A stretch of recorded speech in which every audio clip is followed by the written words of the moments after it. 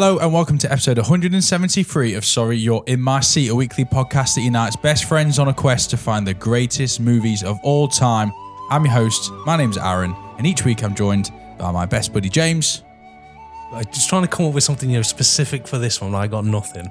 Live from the Shire, Lincolnshire, this is Sorry You're In My Seat, and after 170 plus episodes, we are finally getting around to the big one of the greatest trilogies of all time, one of the most beloved tales, an epic quest, an action-adventure storyline about a little hobbit and his fascination with a ring, Lord of the Rings. Yeah, I mean, this is a big one.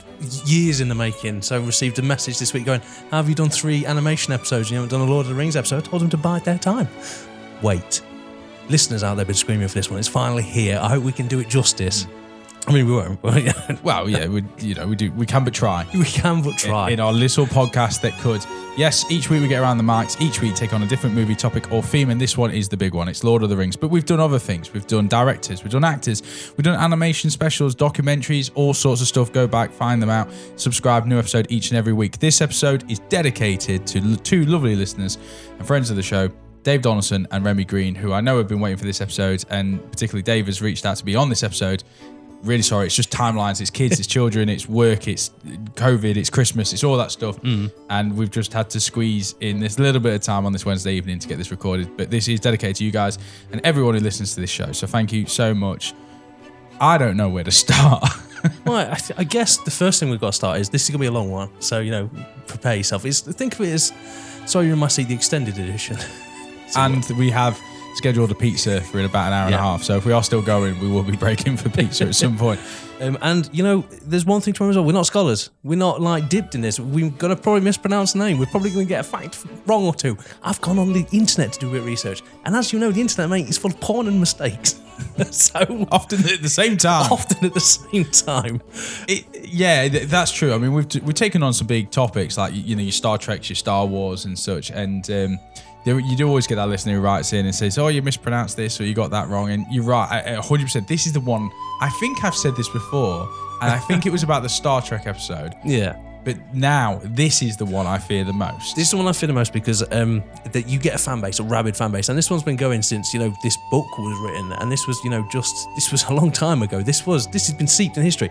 This book that these films are based on defined a genre. You don't get many of them. You do not get a book that defined the modern day fantasy genre. So we are going to do something wrong. And, that's the thing about opinions, mate. Just because I'd love to hear a different opinion. Let's remember one thing. Let's not be orcs. Yeah, right. Let's be mediators. Let's be Gandalfs. Yeah. And you're right. I mean, you talk about the source material of that, which we're going to get into in a short while. One could argue, well, it's easy to adapt from a source material that's so good, but no, it required at the helm of this a director that could piece together multiple storylines, complex characters, motivated characters in a huge quest. Huge. I mean, what is it like? Over 9 hours of material, and that's not even the extended cuts. I was going to say I saw the extended cut, so I'm going on double digits. And I'd like to point out as well that. And the director had to cut some things out. So a lot of the cutback was there's a lot of characters missing from the originals. There's a lot of storylines that don't go anywhere. Yeah, because he had to make an audience for the wider world. Times change since the book was written. Let's remember, we're not orcs, we're Gandalfs. Let's remember that throughout. That be our motto. Let's not argue. So let's before we go into the movies and stuff, these came out 20 years ago. So this episode will air around about the date. So normally, what was it, like the 17th, 18th of December? Yeah. But 2001, this movie came out. And then the subsequent years in 2002, 2003 came the follow-ups and the sequels of the trilogy. Did you go to the cinema to watch these movies? I did. I went with my dad.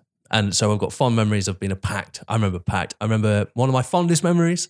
I don't want to go too far ahead of myself. We were in a cinema. They're in the mine, and Mary knocks the suit of armor and it falls down the well. Yeah. And the cinema was silent. And Great scene. And my dad just went, I'll get my coat. And the cinema erupted with laughter. That sort of thing. It was, I remember them very vividly. I remember really early Sunday morning, I'd just woken up and realised I only had like 40 minutes to get to the cinema. Loved them. Big screen, made for the big screen. These were delightful, delicious. Yeah. In fact, on that big screening, you need to watch these with people as well, I find. Because you get that sense of camaraderie. 2001 was a weird year, obviously going into the millennium, it was a weird time for cinema and film, with visual effects kind of emerging. We had some pioneer movies, just before this. You think of things like The Matrix, Jurassic Park, obviously Alien. You had loads of films that were pushing the boundaries in filmmaking, but certainly Lord of the Rings kind of set the pace then for everything to come Set the afterwards. pace for years as well. There's films that come out now that's nowhere near Lord of the Rings. Well, and Lord of the Rings has become a descriptive now. Like, that's very Lord of the Rings. Yeah, that. exactly. It's always become the mantle to which other movies aspire. And going back to 2001, I remember seeing this at the cinema. I would have been early teens, and it was one of the first memories from my history that I can remember. Packed cinema, beloved people like going in to see something that they waited for on the big screen. We'd obviously had like radio adaptations, TV versions. Yeah, the animated one was like really big in the 70s, I think. Lord of the Rings had been enlaced in other works of art. Zeppelin wrote songs about Lord of the Rings. It's a big thing. But it was. I mean, that being said, I also do remember a packed cinema for Batman and Robin, but it's everyone's got that though. Yeah, Lincoln had a small cinema at the time and not many screens, But this was, I remember being sat in the audience and going, wow, people turned up for this film. Oh yeah, I don't even remember. The thing was, I don't even remember like hearing about the film. I just remember going to the cinema to see Lord of the Rings. I don't remember massive hype about it. I'll tell you what did amaze me though, a year later, booking tickets to see The Two Towers, thinking, but I saw the film last year. It was the one time I very remember. I wasn't that young, but the fact they made all three movies together, and then they used that year to kind of like just spruce up everything. So I thought that was amazing. Like I couldn't get my head around the fact that I'm seeing the sequel to a film I saw last year that was like big budget. They're doing it now. It's all in one go, mate. That's amazing. And I always remember a note that I read about Peter Jackson, the director of all three, was he said he won the Oscar for Return of the King, and he's the only film he knows that won an award for Best Picture, and he's still editing it after it come out and he'd won the award. I thought it was brilliant because he obviously wanted to do extra things for the fans, and that's what the extended editions are. They were for the fans. So I think 2001, going back to that time in cinema, you think, well, that time in the world, it's dark weird, time in history. yeah. We obviously got terrorist attacks. Ross and Rachel didn't know what they were doing. Scorpion King was about to come out. And let's be honest, it was a dark time. and let's be honest, if we're going to talk visual effects, which is a key part of these movies, let's have the barometer as Scorpion King. All right, for what's about to come. Let's see what money could actually get you at that time. But Peter Jackson, it's a massive gamble though. You're making all three films. They're expensive films as well. Like a biggish cast, and you're just thinking like Peter Jackson must have had like blackmail material. Yeah. Well, it turns out that he might have done because I think certain people that you don't like were producers behind this, but still. They had such a risk. It was a risk taker because fantasies. I don't know about you, but the fantasy genre as well has never been one to get people in the seats. Like Willow was an alright film, but no one's talking masterpiece when you say Legend, mate. People aren't sat around going masterpiece. Yeah, Legend did not pull in a crowd. And I'm just saying that film ends in the most spectacular way ever. The devil gets blasted in space with unicorn horn. It does, by Tom Cruise. If I ever met Tom Cruise, that'd be the first question I ask him. He wouldn't see it coming. He'd be blindsided. He'd be preparing to answer a question about like Scientology or like the fucking Mission Impossible 9. But you're just like, Legend? Oh, a connoisseur. Yeah, I would love to have that conversation. Why? I was young. I was a young elf. It's like, well, they're not making Lord of the Rings. Look at it. Well, I like to think that Legend exists in a world of Lord of the Rings as well. It's just, another part of Middle Earth. The fucking B-side story. Let's kind of set some scene before we go into some of the movies, go into some facts, go into our favourite characters, go into all that kind of stuff. Settle in. This is Lord of the Rings territory, so we'll do our best. But as always, charm, cheer, our usual approach to podcast, unscripted, just film talk. So where to start? Lord of the Rings is one of cinema's most beloved trilogies. The fantasy adventure series was adapted from the works of J.R.R. Tolkien. They hit our screens 20 years ago in 2001, stunning fans, pleasing critics, and sweeping the awards, something that we're going to talk about, but 17 Academy Awards out of 30 nominations, over 450 awards across different platforms. I mean, what an achievement in a trilogy. Yeah. Favorite trilogy ever? It's hard because I always love a trilogy, then they always come back and they make an arsehole of it, and it always, to me, kind of affects it. But I'll tell you what I did do this week. Last week, when I rewatched Lord of the Rings, I did fall in love again. So, do you want maybe? I mean, it's going to be up there. Mine's always going to be the original Star Wars trilogy. That's what it's up against. Or your Indiana Jones which is one that... knocking off the fourth one, yeah. Yeah, so that's what I'm still going to go... Back to the Future, I suppose. The third one drops the ball. Yeah. It probably is, isn't it? It's probably. it's the best trilogy. I would easily say it's maybe the best made trilogy in terms of not dropping the ball, keeping the pace, keeping the momentum, the story, the action, everything. It probably is the most well crafted, and it's because it was filmed in its entirety rather than coming back to it 2 years later or whatever it may be. I'm going to accept that. But Star Wars is my favorite just on a personal level because it's Star Wars. It's the thing you fell in love with. Yeah, but Lord of the Rings is probably the best made trilogy. I think, most consistently paced as well, which again, because it was made back to back. So I suppose the question is, how does it hold up 2 decades later? And after 170 episodes, we're finally going to take a look back and see. First published in 1954, Lord of the Rings is, in short, epic. Set in Middle-earth, the book and story started out as a sequel to Tolkien's 1937 book, The Hobbit, before becoming a much larger series and one of the best-selling books ever written. I think something like 150 million copies sold worldwide. I remember about 15 years ago, BBC did Best Book, and it won it. I remember a lot of people loving this. A lot of people were inspired by this book, a lot of fantasy writers. They read this, fell in love. It's the world that you can create. It's limitless. The limit is literally what you can write on a piece of paper. I mean, Tolkien went on to, I know a lot of his published work came after his death because his son took up the estate and saw all these things and published a lot. That. But it's like the Silmarillion, which is like the stories of the first age, because this the Lord of the Rings takes place in the third age. There's stories from like there's so much going on. It's so vast. He created like literal languages for the elves. They became an actual thing. Inspires it because I don't know if you know when you see Elvish writing, you see that in a lot of other films and worlds now. It's Elvish writing. Tolkien created Elvish writing. Now you live with it. I remember I was working in a cafe actually, one of my first jobs, and I remember someone walking in with his son's kind of published work. What was it called again? Silmarillion, I believe, is the third, which is kind of like tales that. It wraps up Lord of the Rings, wraps up some of the characters that they don't wrap up in Lord of the Rings, so you find out certain things. But it also tells a story about Sauron's boss, that type of thing. And he was bad, man. Yeah, he was bad. I think reading around it, the books, the Lord of the Rings was intended to be, as I said, a continuation of The Hobbit. Then it was going to be 2 books, and then publishers at the time convinced to take 3 books, but 2 parts per book. I was going to say it's like 6 books, isn't it? Yeah. Yeah. The story title focuses on the Dark Lord Sauron, who created a ring to rule over all other rings given to men, dwarfs, and elves. After Sauron is defeated, his ring, which harbours his evil will, is lost, only to be found thousands of years later and left in the hands of a humble, harmless hobbit. With Sauron's potential return looming, the story follows an epic quest to destroy the ring by throwing it into the pit of Mordor. It's simple. Easy. On paper, mate. Easy, mate. Half a day. Half a day at most. If you had an Eagle, you could probably fly there in an evening. Mate, if you had Uber Plus, you'd definitely, they're guaranteed. So, Peter... If only Mordor wasn't so fucking far away. Peter Jackson, with a mere 280 million, did the unthinkable. As we've already said, Alien, Star Wars, Jurassic Park, we're all pushing the cinematic boundaries, but Lord of the Rings masterfully blended visual effects, prosthetics, stop motion, brought in hundreds of architects and 26,000 extras to build a blueprint for all future films, essentially. This is pre-Avatar, pre-Marvel, Harry Potter, Game of Thrones, and at its heart and core is a simple, solid storyline full of battles, dangers, good versus evil, and rooting for underdogs. Yeah. Basically a display of heroic deeds as well. That, by the 2000s, we wanted a dark hero. We loved a bit of badness. We liked our heroes with an edge. But turns out we didn't. We just liked a simple farmer mate and his master, who I still don't know what he does, tax dodger.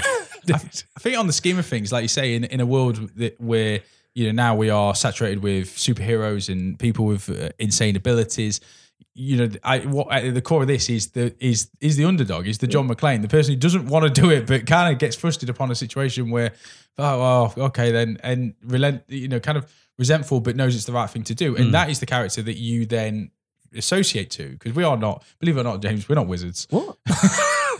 How dare you tell me like this? We're not dwarfs or elves or fighters. I we could are be a giant. Maybe. At our core, we are hobbits, and so it's fun and it's engaging to follow in the footsteps, the big hairy footsteps of a hobbit. I'd like to point out as well that you mentioned it then. I didn't really think about it until you mentioned it. Is the one thing that we always say. We always say, the set.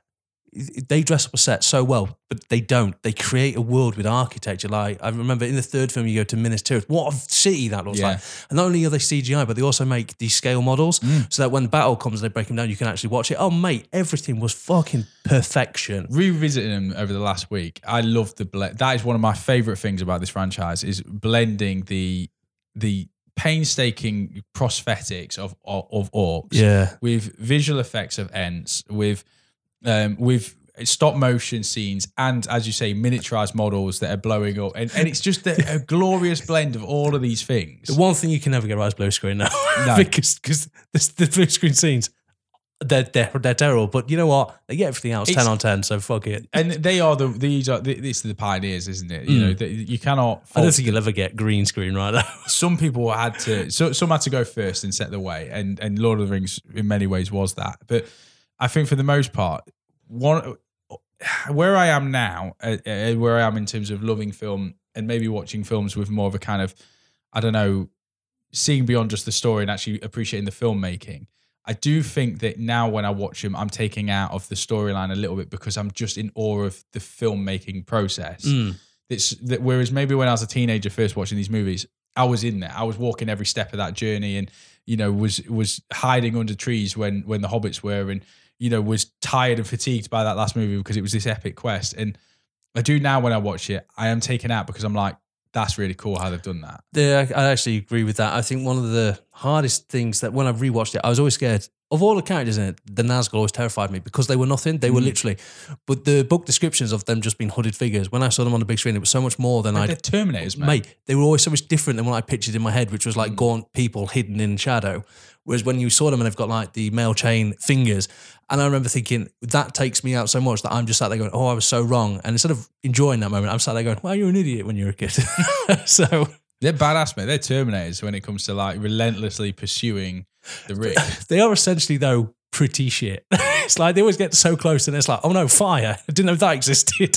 But they look cool, James. They did look cool. One of my favourite things, which takes place mainly in the first movie, but is littered throughout, is the use of over-the-shoulder camera shots where, so famously, Elijah Wood talking to Sir Ian McKellen, Frodo and Gandalf, because they have to film it over the shoulder of both characters, it goes, Elijah Wood's child standing.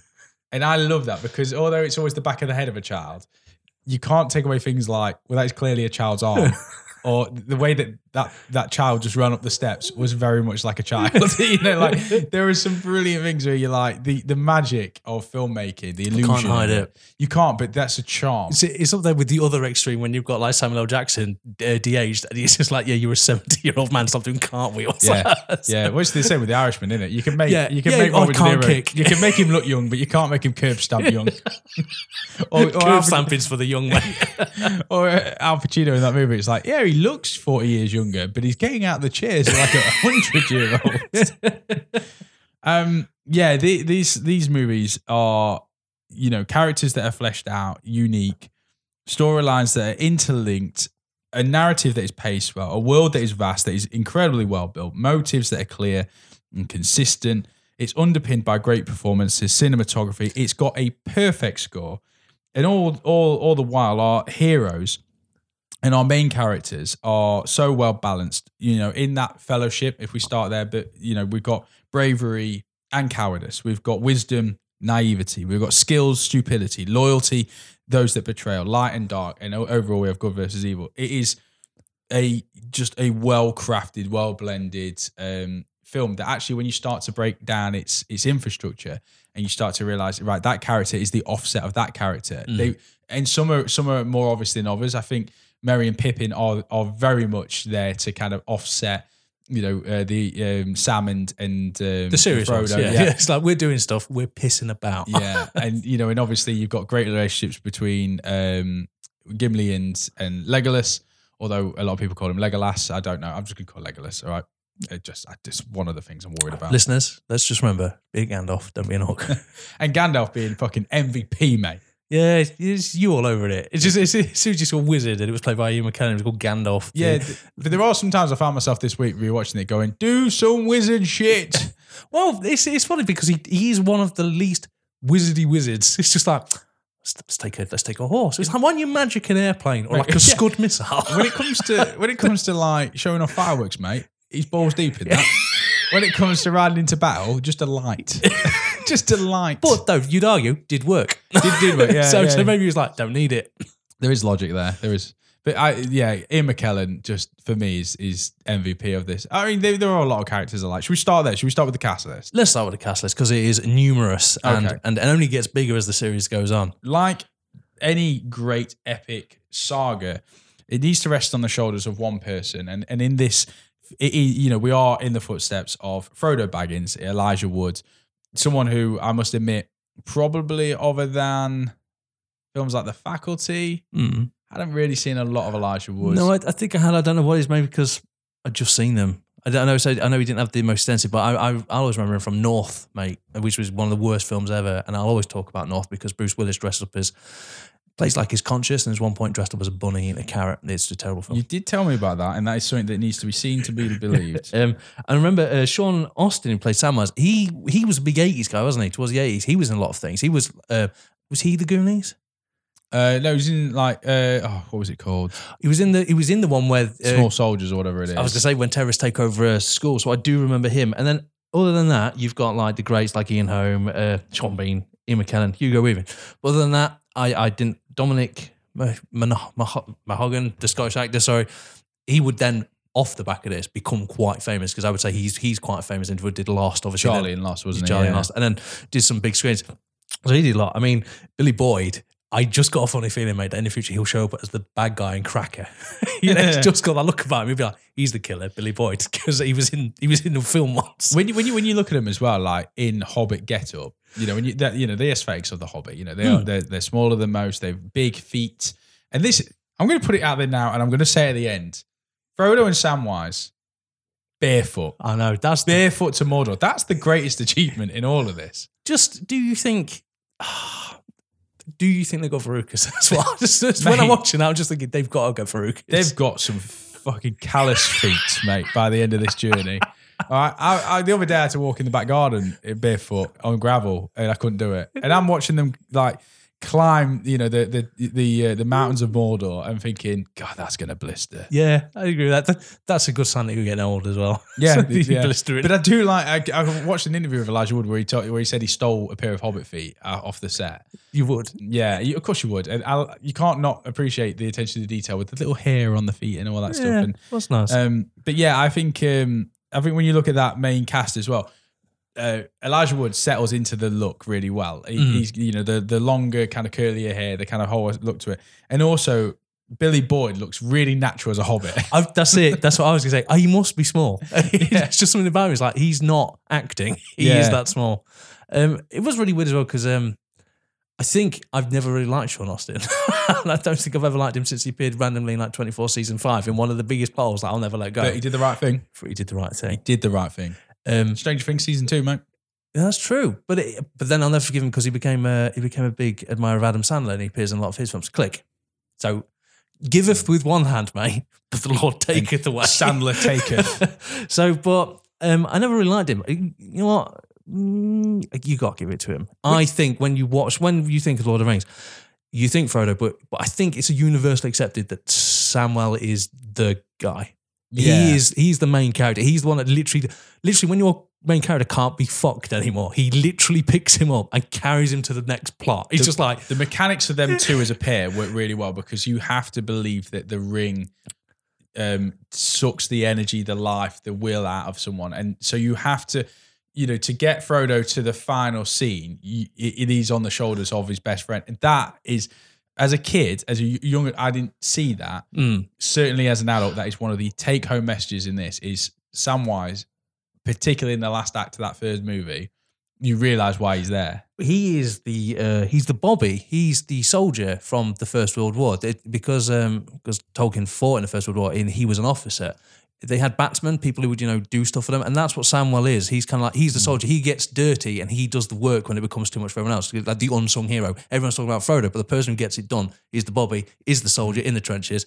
And I really like that analogy. I think that's brilliant. It's like, he's overlooked, but ultimately, if Samuel doesn't follow him, then the book ends halfway through chapter through the second book. It's just like, oh, we're fucked then. Yeah. See ya. There's so many times Frodo would have lost it. You know, spiders, you know, fatigue. There's loads of things where just malnourished. Just lost. Just at one point. It'd be in a cave with Gollum right now, I'd say. There is a part though as well that I think that three of the main Hobbit group really kind of from story one entrance to the end kind of keep that theme. The theme that I love, and that is like food, drink, smoke, sleep. Yep.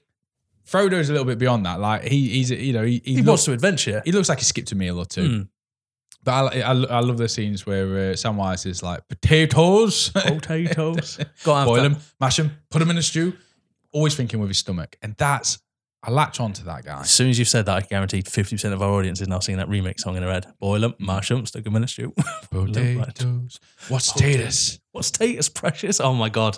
52%. Quotable, mate. But even the breads and stuff like that, and it's like he's always thinking with his stomach right the way to the end of the movie. Even when he brings Frodo around, he's like, "Remember the Shire, remember the food." Yeah, he's still got. Now my problem is, I should say this off the bat now, is I've only watched the extended versions because I'm a fan, and I think they are the only way that you can truly appreciate the trilogy because there's so much more in it. Like, I know you, Aaron. I know you're a Shire man. I know that you'd love the fact that in the Fellowship of the Ring. The scenes in the Shire are much longer. Like the birthday party's a lot longer. You meet more characters. They're having more fun. They're doing more Hobbitsy things. You know, I don't remember, but at one point they start listing the meals they're going to miss. It's like, what about second breakfast? 11sies. I don't know if that's in the theatrical cut, if that's in the extended one. I've seen that in that. Yeah. Okay, cool. Yeah. So, do you think he knows about 11sies? Yeah. But I could watch a whole movie in Hobbiton in the Shire.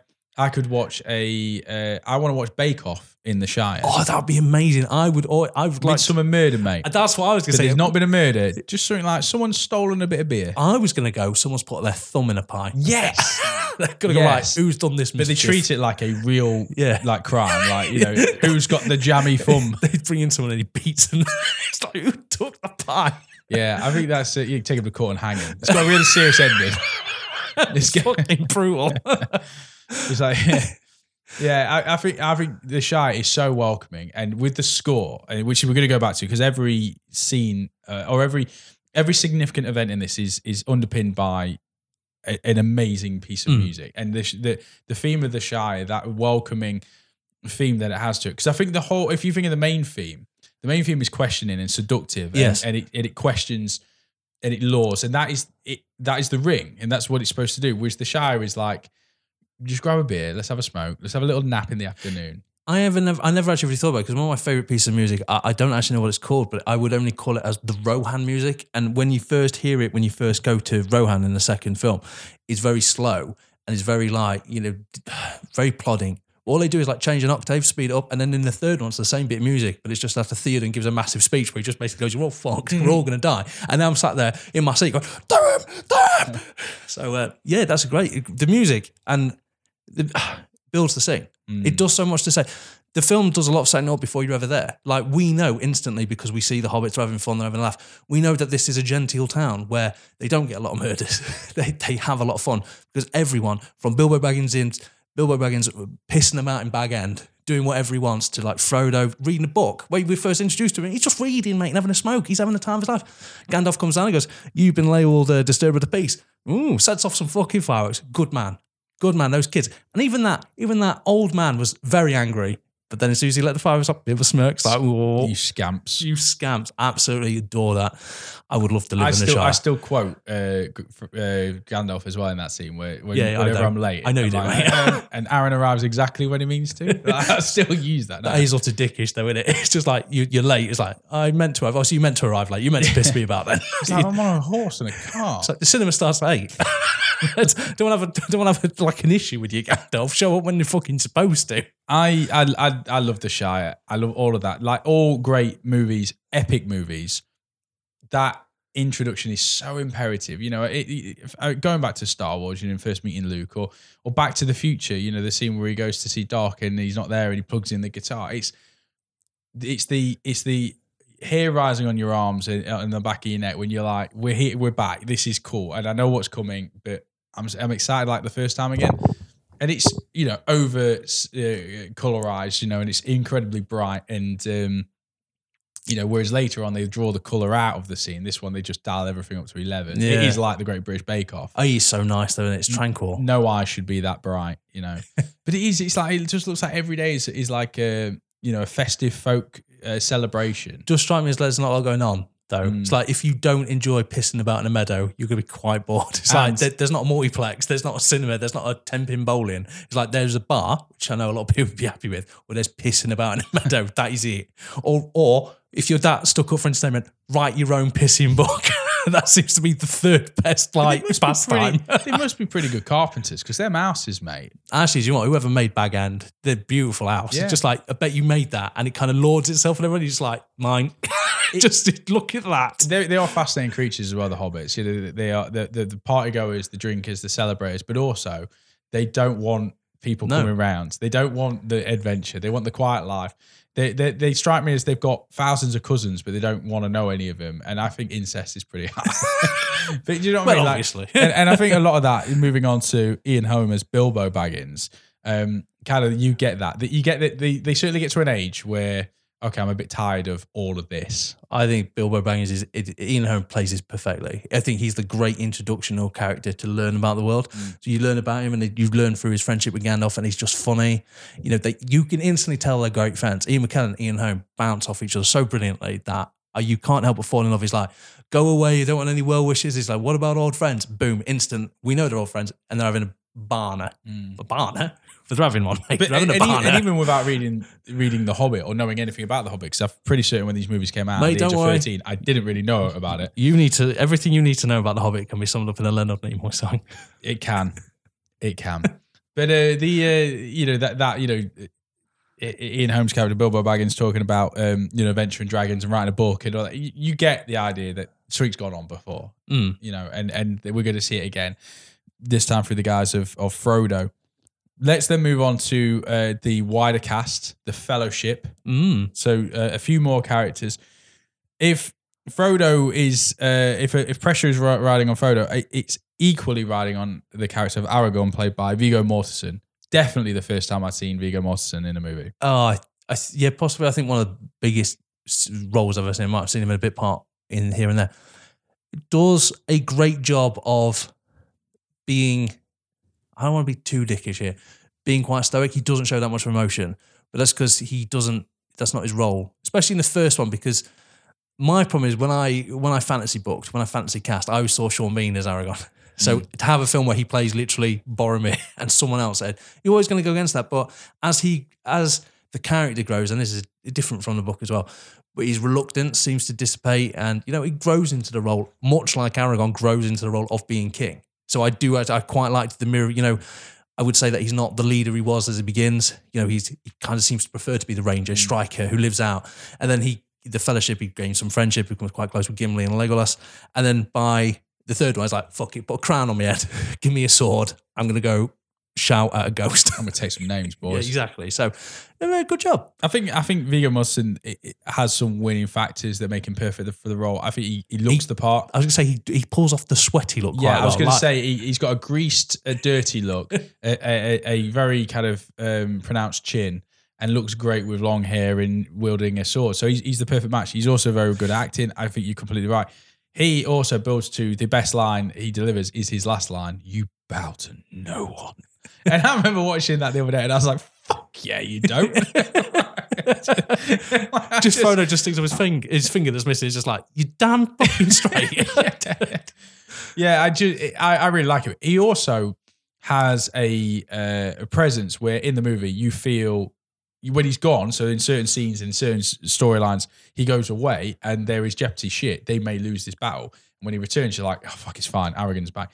There is this like feel of he is as skillful and heroic as the movie sets him out to be. And also, I think maybe it's because I come from, recently we did Game of Thrones, and we basically it was like, oh, honor will get you killed. It's kind of weird. He was like, he's honorable and also good. It's just like, oh, he's not banging his sister. Oh, that's good. Doesn't drop the ball at any point, does he? Doesn't like litter or anything. Where you can even be like, that was a bit of a dickish mood. He could have done with him kicking a dog at some point, so at least he's got another side to him. Well, I think there was a scene, but they deleted it because when he kicked the helmet and he left out a very unimpressive no, but it turned out it's because they keep that in, don't they? They did, but it's because he broke his foot. Yeah.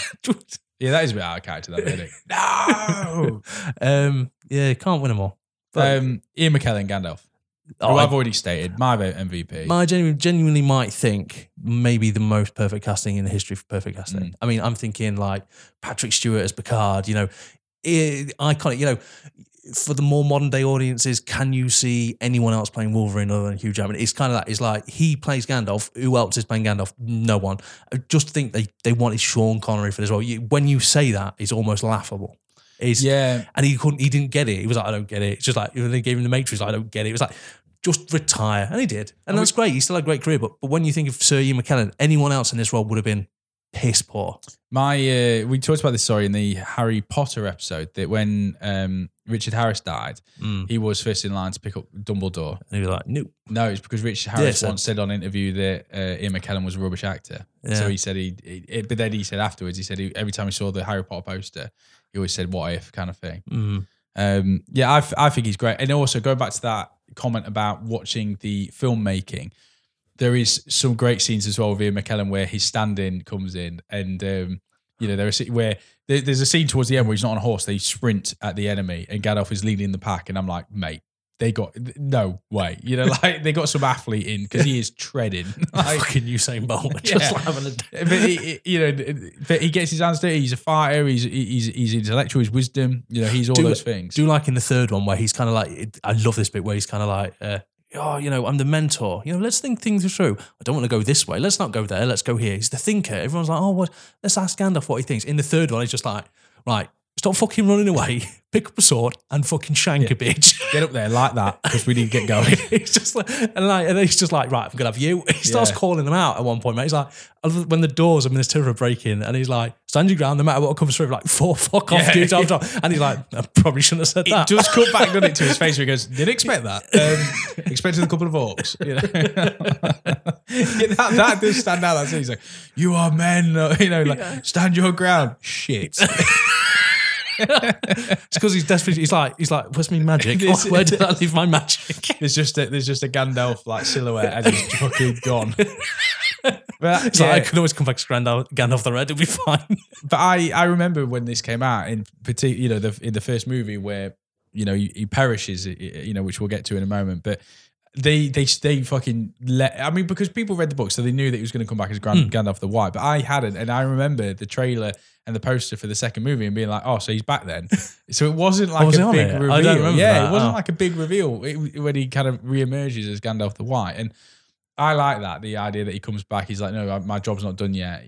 My time will come, but I need to finish this quest. And it does feel like he had an extra life somewhere.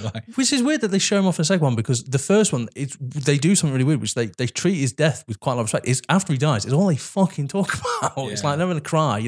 They get to the elf wood, and it's like, where's Gandalf? I would speak with him. It's like, Gandalf's not here. Gandalf's dead. They show so I'm quite surprised they just like shot their load, if you will, on a poster. But someone was like, shouldn't have done that. You get some great scenes in that first movie with him and Christopher Lee, because Christopher Lee's the original White Wizard. So the White Wizard is a force for good. And that's what... And Saruman is a force for good, I'd like to point out. He's obviously not by this stage. Now, I'm going to get Saruman and Sauron wrong at one point. So don't worry about it. But Saruman, the White Wizard, he's the White Wizard. He comes from a good place. So he's been alive as long as Middle-earth exists.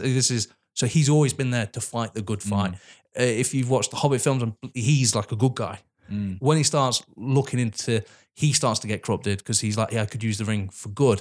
And when he sides with Sauron, there's the element that he's only siding with Sauron so he can get access to the ring. So it's not purely evil. The reason Gandalf comes back is because Saruman is no longer doing the job as White Wizard, hence why Gandalf was brought back as Gandalf the White. So I do like their scenes together in that first movie, especially when they have a fight, which is essentially who can push each other the hardest. With magic. With magic. Fucking magic. But yeah, because that is... When I was watching, I was like, Christopher Lee didn't die then, but he certainly just leaves the movie. Yeah. He's got to for it. He's got to prepare for the second movie, mate. No, I mean in the second movie, when the Ents circle the tower, he's like, see it. That's the point I make up when I saw some of the third film, but if you remember that third film, they had to cut something in, and that was one of the things I got caught. I do want to say as well that in Home, what I was meant to say is in the BBC radio drama, which is acclaimed, he played Frodo. Oh, did he play Frodo? I thought he played Bilbo. I was like, I did read about that. Yeah. So, keeping on with the fellowships, we've had Gandalf and Aragorn. Gimli. Gimli is... So this is a bit weird. So John Rhys... Oh, see, your man from Indiana Jones. Yeah, it's John Rhys Davies. John Rhys Davies. He had to film all his scenes away from the other actors, but he wanted to be on set because all the actors have got matching tattoos, all the fellowship, they have such a great time. But he remembers...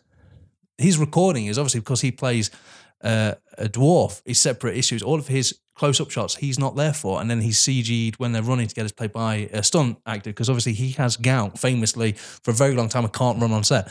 So he was barely there for the shenanigans, but he would dress up in prosthetics and sit around for hours to shoot his scenes. I do think he comes across as a lot of comic relief, but do you know what? It's the fucking, in my head, it's like a nearly 12-hour long trilogy, 13, 14, 15 hours.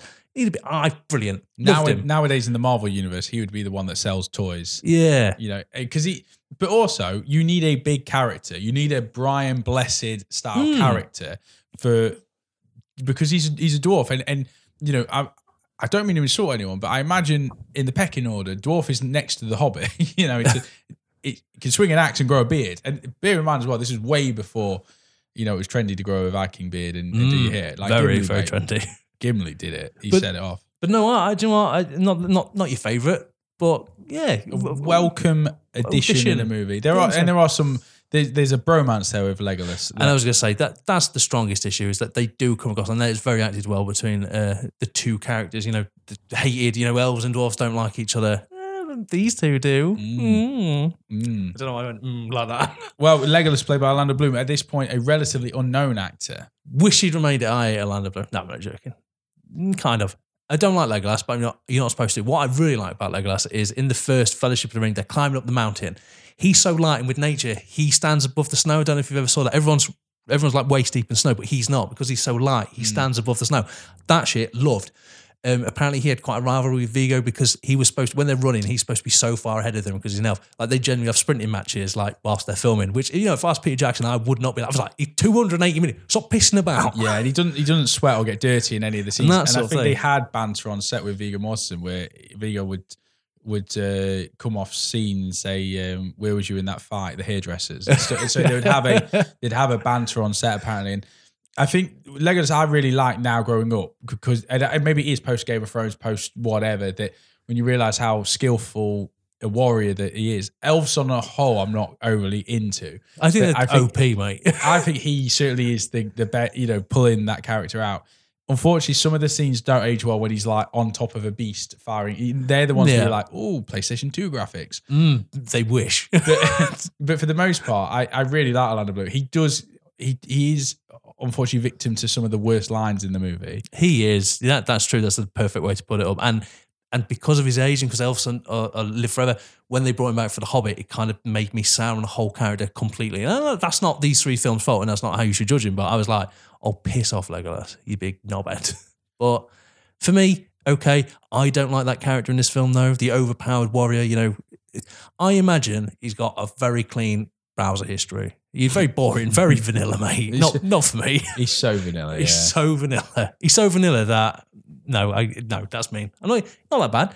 He's okay. Not for me. And talking of like internet memes and sensations, we're going to Isengard. Yeah, it just became a big thing, didn't it? All three of them have got one. I mean, when we start talking about the biggest one, and I think possibly the greatest meme ever, one does not simply walk into Mordor. Oh yeah. Yeah. Oh yeah. This film was up there with like Spider-Man, wasn't it? The Sam Raimi, Tobey Maguire one for just fucking nailing the memes and the gifs. But this film as well, I think with Legolas, I think what also does it, but it's weird. It's hard to describe. But by the end, when they are exhausted, fatigued, tired, and not a hero is out of place, it doesn't help with the illusion of the filmmaking, his character. When you see that final fight, when the doors open and Viggo Mortensen's Aragorn kind of looks as if he's about to throw in the towel, and then he just turns to the camera and his men and he's like, "For Frodo," and sprints at him. You don't get the fact that Legolas was a hard worker at that point. You don't. I love the fact that the first time he gets mucky is in that scene. When an orc stands on him. Oh, yeah, and he's got a bit of like hair out of place, maybe a bit of dirt on the face. Yeah. Must have been a bad fight. So talking of the Fellowship, Boromir, Sean Bean. Now, whereas Ian McKellen is the MVP of the whole thing. Of the first movie, Sean Bean is the best and acts the best in the film. Agreed completely. This is one of my favourite portrayals of all time on the big screen. And I'm a whore for the extended edition. And the reason I say this is because when you watch the extended edition, you actually see more of Boromir go through the process. And what I mean by that is if you watch the theatrical version, it gets very easily corrupted pretty much straight away. Whereas the extended version, when the Council of Elrond, it basically tries to possess him immediately and it doesn't work. But then you see him give a speech with Aragorn when they're talking about like the history of men, coming from Isildur, touching the blades. They have a conversation about, what it means to be Gondorian, because he's talking to the man who is supposed to be his king. Boromir comes from the line of stewards that's supposed to be, keep the seat warm because, the real king's going to come any moment. It's brilliant. They've got like a great relationship. He spends more time with the hobbits. So that, and what I really love about this, is something I don't want to go on too much about it, is the ring singles him out. Because men are the weakest. Yeah. And it's like, Boromir, I'm having you. And it teases him throughout the entire film. And my favourite shot is when they're climbing up a mountain and Frodo slips and the ring is in the right-hand corner of the screen. You see Sean Bean pick it up by the chain. Oh, exquisitely shot. It's such a beautiful scene. And Boromir's downfall is actually exquisitely done. I think it's brilliant. It's believable.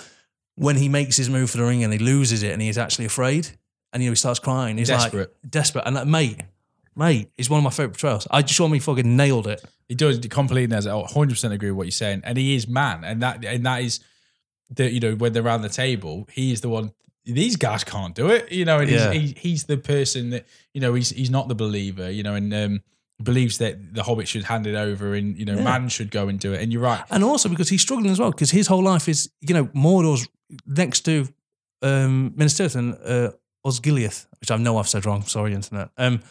They fight every day. He's like, I need to use this weapon to save Gondor. So it doesn't come out of smart. It doesn't come out of need for power. It comes out of need of need. And mate. So I think he's actually next level compared to some of the actors. I'm not saying they're phoning it in, but like Orlando Bloom doesn't have much to do in the first film. And then when you got Sean Bean doing this, I was like, fucking phenomenal. I like as well that they let him go with dignity towards the end as well. So yes, he does make his move for the ring. He does act like kind of somewhat desperate, scared, what have you. But he does redeem himself. Yeah, he does, in a badass way. Yeah, and that, mate, he takes arrows in that one. He does take arrows. What's the parallel as well in this? I did watch this week. Because he dies as a hero, he gets shot in the front. Whereas, who's the character who dies as a villain and he gets shot in the back? I can't remember who it is. Internet's going to kill me for that. Well, Saruman gets like stabbed in the back from the tower. No, it's one of the other men in it, or one of the other characters. But yeah, because he dies with dignity, he gets shot in the front. But then later on, the parallel is one of the other guys gets shot in the back, and it's because he didn't die with dignity. Anyway, very well made film. And Sean Bean, rewatching it this week, I was like, this is so good. Say, if we can say that Legend happens in the same world as Game of Thrones certainly fucking does, just on the different side of the map. Going to that, before we go on, Sauron then as well, because we only see him in his physical form in the first Kate Blanchett's narrative at the beginning of the film. Which, can I just say, I don't know how you've set yours up. I go through my film a bit by bit, but as openings go, is one of the best openings to a film I've ever seen. It's just like, the ring exists. Sauron's a dick. Watch this fight.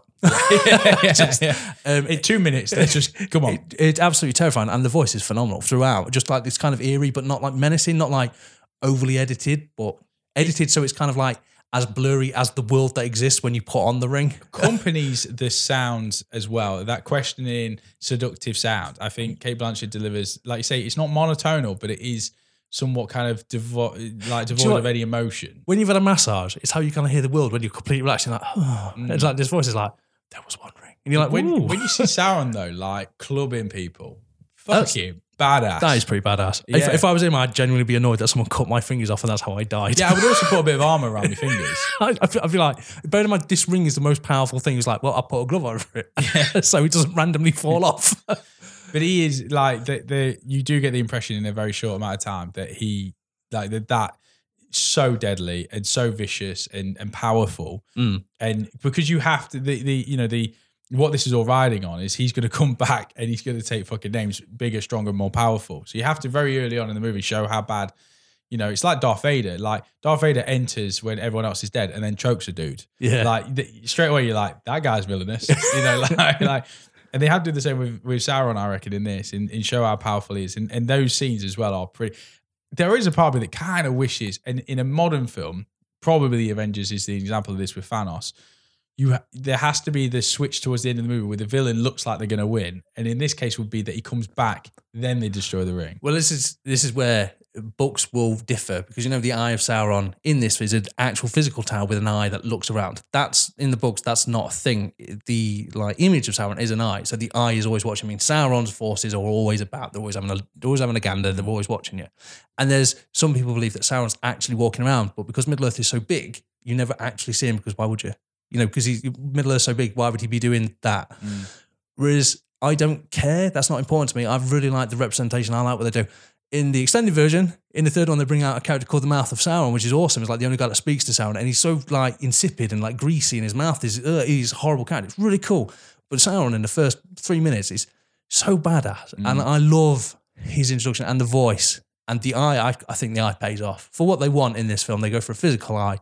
Why not? Fuck it, it works. I think it works really well. I mean, if anyone's a Stephen King fan, Stephen King wrote The Dark Towers very much, which he self-describes as his dark version of Lord of the Rings. And at the center of that is a tower that, when you read it, you can't help but think there's an eye on the top of the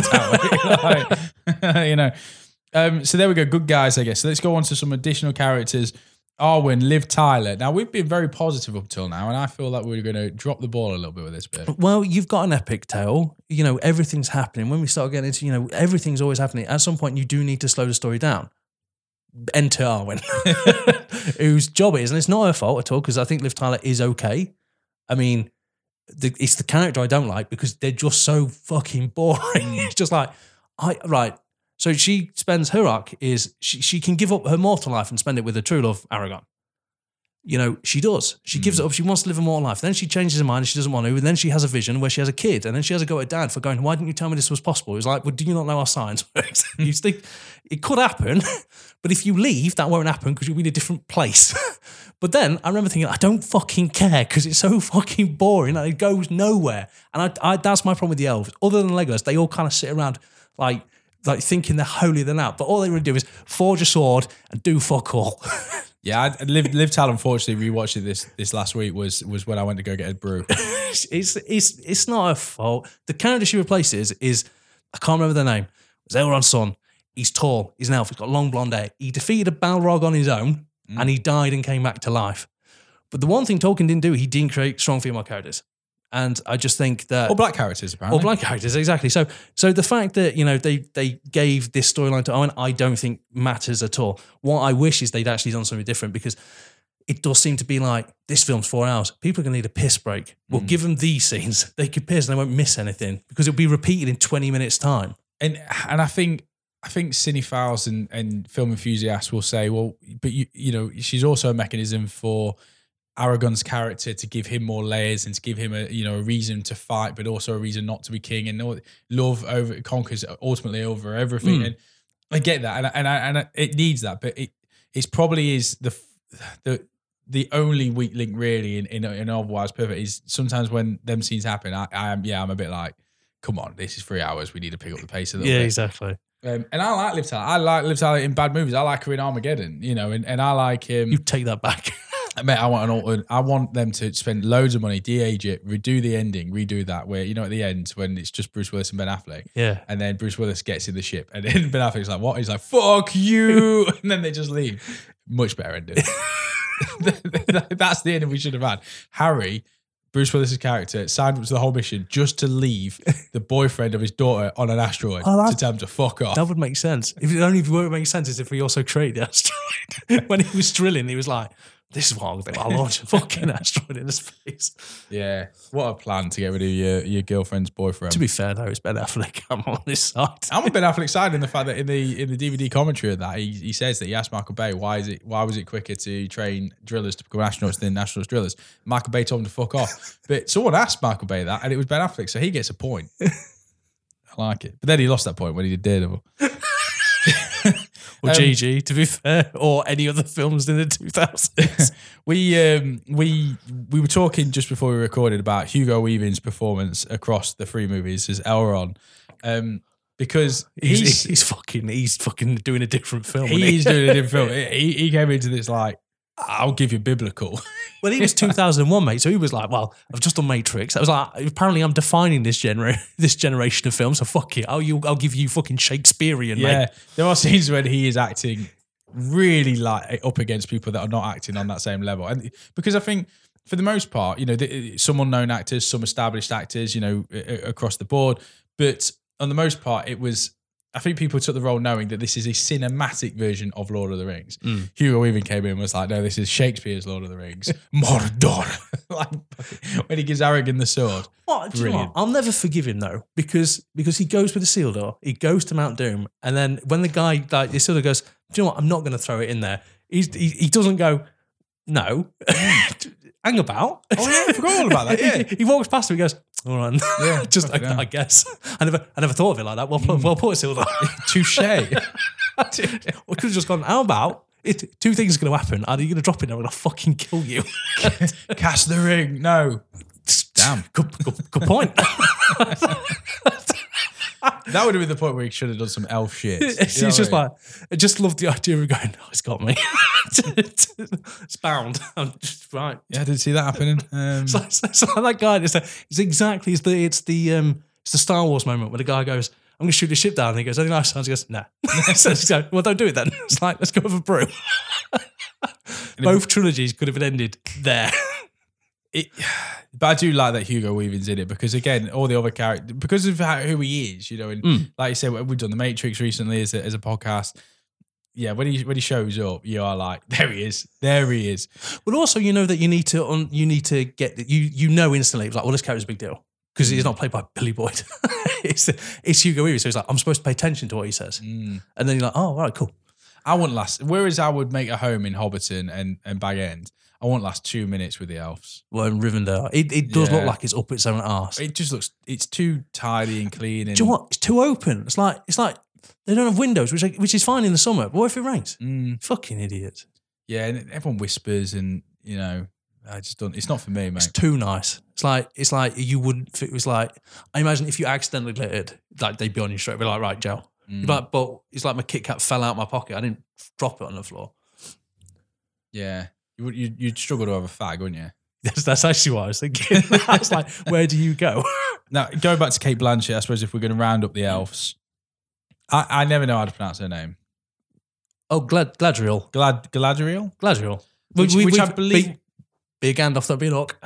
We accept all phrases here on this podcast. Well, I think, because I think I'm right in saying that the Lord of the Rings TV series, which is set way, way, way before the events of Lord of the Rings and The Hobbit, and because Kate Blanchett's character is ageless, Maud of Clark is picking up that character, I think. Cool. Well, the ages are elves are immortal, so they don't age. So they could, but it's not they don't age; they don't die, which is why they piss off to another city. So you must get to a certain. So like you know, Orlando Bloom has stopped where he is. With Hugo Weaving's gone a bit further. Well, I always question that as well. It's like, where does it kick in?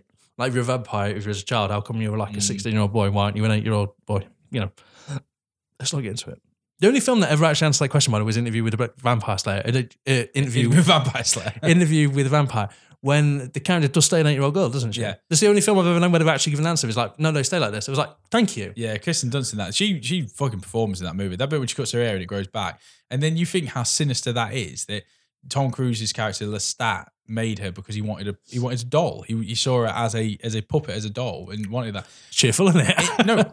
You watch Interview with a Vampire, there is no take-home positive message anywhere in that film. It is dark, depressing. Everything about that movie is just depressing. It's a great movie. It's well made, good characters. Tom Cruise's really good performance. Certainly outshines Brad Pitt's character. Kirsten Dunst is wicked in it. The whole thing's great. Is Antonio Banderas in it? Yeah. I've only ever seen it up until the point where Antonio Banderas gets into it, and I've never seen the rest of it. Oh, dude, the film is good. Christian Slater's in it. He's the guy interviewing the vampire. Because I know how it ends, because it's only ending for me. But you watch it, and it is devoid of any like positivity. It's such a dark movie. Talking of which, Gollum, Andy Serkis. How do I put this? In the first film, I think he's purely CGI because you only see him like appearing in the mines a little behind him. In the second one, he does a lot more. You know, it's a mixture of CGI and stop animation. So he's there on set acting out Gollum. Yeah, it's not stop animation, is it? No, I didn't say stop animation. Motion capture. Yeah. So he's in there a lot. That's him performing those moves, and they kind of CGI'd around him.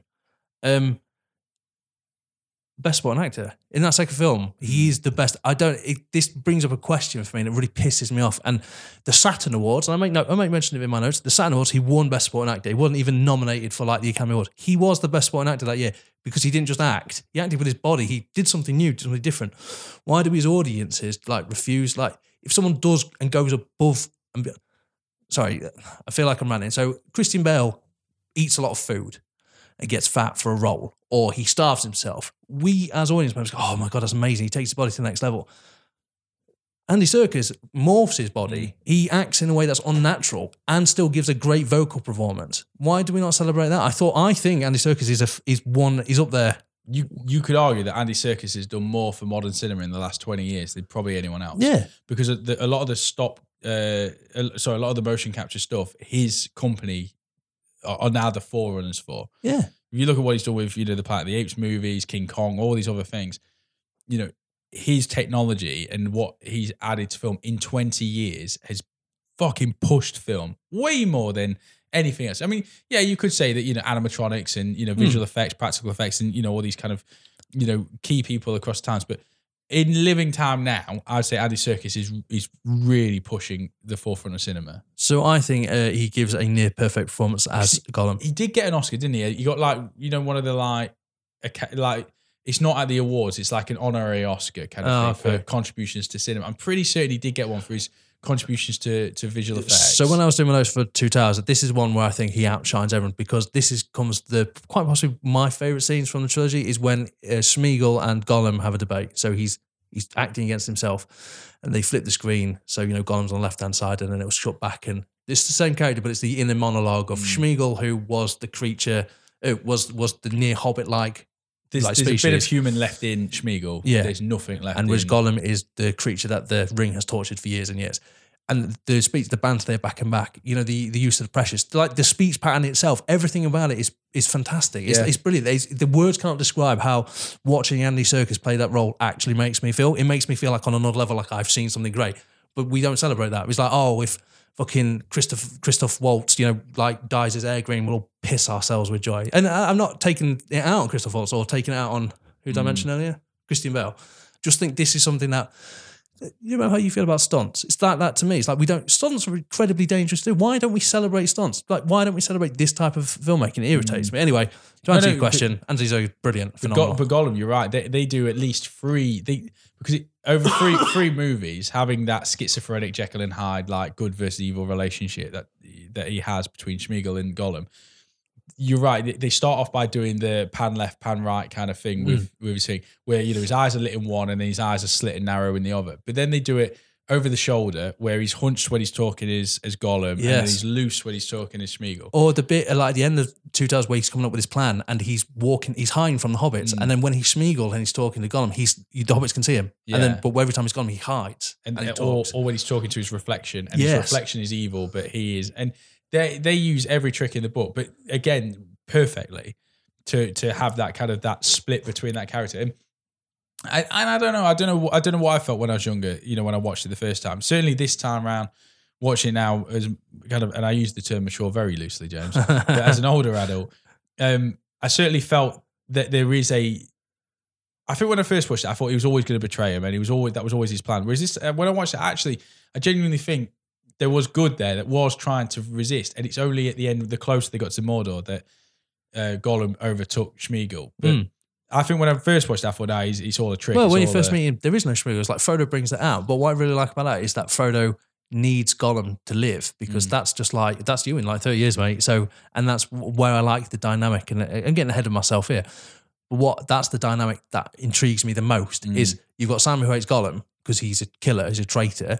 But Frodo has to see something good in Gollum, because if he doesn't, then that's what Frodo will turn into. He's like, I've got to believe in faith. I've got to believe in something. And I think that's really cool. I felt bad for him, mate. When he brings them two hares and he's like, look, I've got you. And then Sam's like, I'm gonna cook them up. And then it cuts to scene and he's like, no, what are you doing, fat hobbit? Like, boil him. Do you know what you could have done? Mash cut him him off a bit of raw. You could have done. Could have done that, because if left him one. Yeah. He fucking caught him. Exactly. Last time he caught them rabbits, I'll tell you that. I do like that with that third movie. There's like this fucking epic fight going on. It keeps cutting to like Frodo, Sam, and Gollum, And he's like, well, he's got a bit of crumbs on his shoulder, mate. So probably ate that bread. Probably done it. Like, the most childish argument is going on while this big fucking fight is happening. Do you know what I reckon? As a murderer, and he always went, nice. Yeah. It's like he did it. Why? Crumbs. He had a shortbread biscuit. Yeah. Look. Look at it. Let's just keep going on this then. We talked about Sauron. We talked about Saruman. Grima Wormtongue? Green Wormtongue. So he's the one in the second one that drips the poison in Theoden's ears. Brad Dourif, unfortunately, you can never not see Brad Dourif. You can never not hear Chucky. Do you not think he's a great actor, though? I do, but I find myself a lot when I'm watching a movie at home and you know, turning to who I'm watching with and go, do you know who that guy is? No? Did the voice of Chucky. Yeah, it is hard. It is hard because I've watched, not Charles Play. It's Charles Play. Yeah, Charles Play. It's a problem. I've seen Charles Play and I don't remember like the toy killing people. I don't remember that the ridiculousness. When I think of Charles Play, I think of serial killer, Brad Dourif, shot by the police in a toy store, who's then planned to escape his voodoo. That's where I'm like, there's a lot of things going on in that first movie, mate. there's so much. Voodoo. I I think think he's good. He's good as the serpent, isn't he? The poison in the ear. I don't want to be that guy, mate, but I'm going to be that guy again.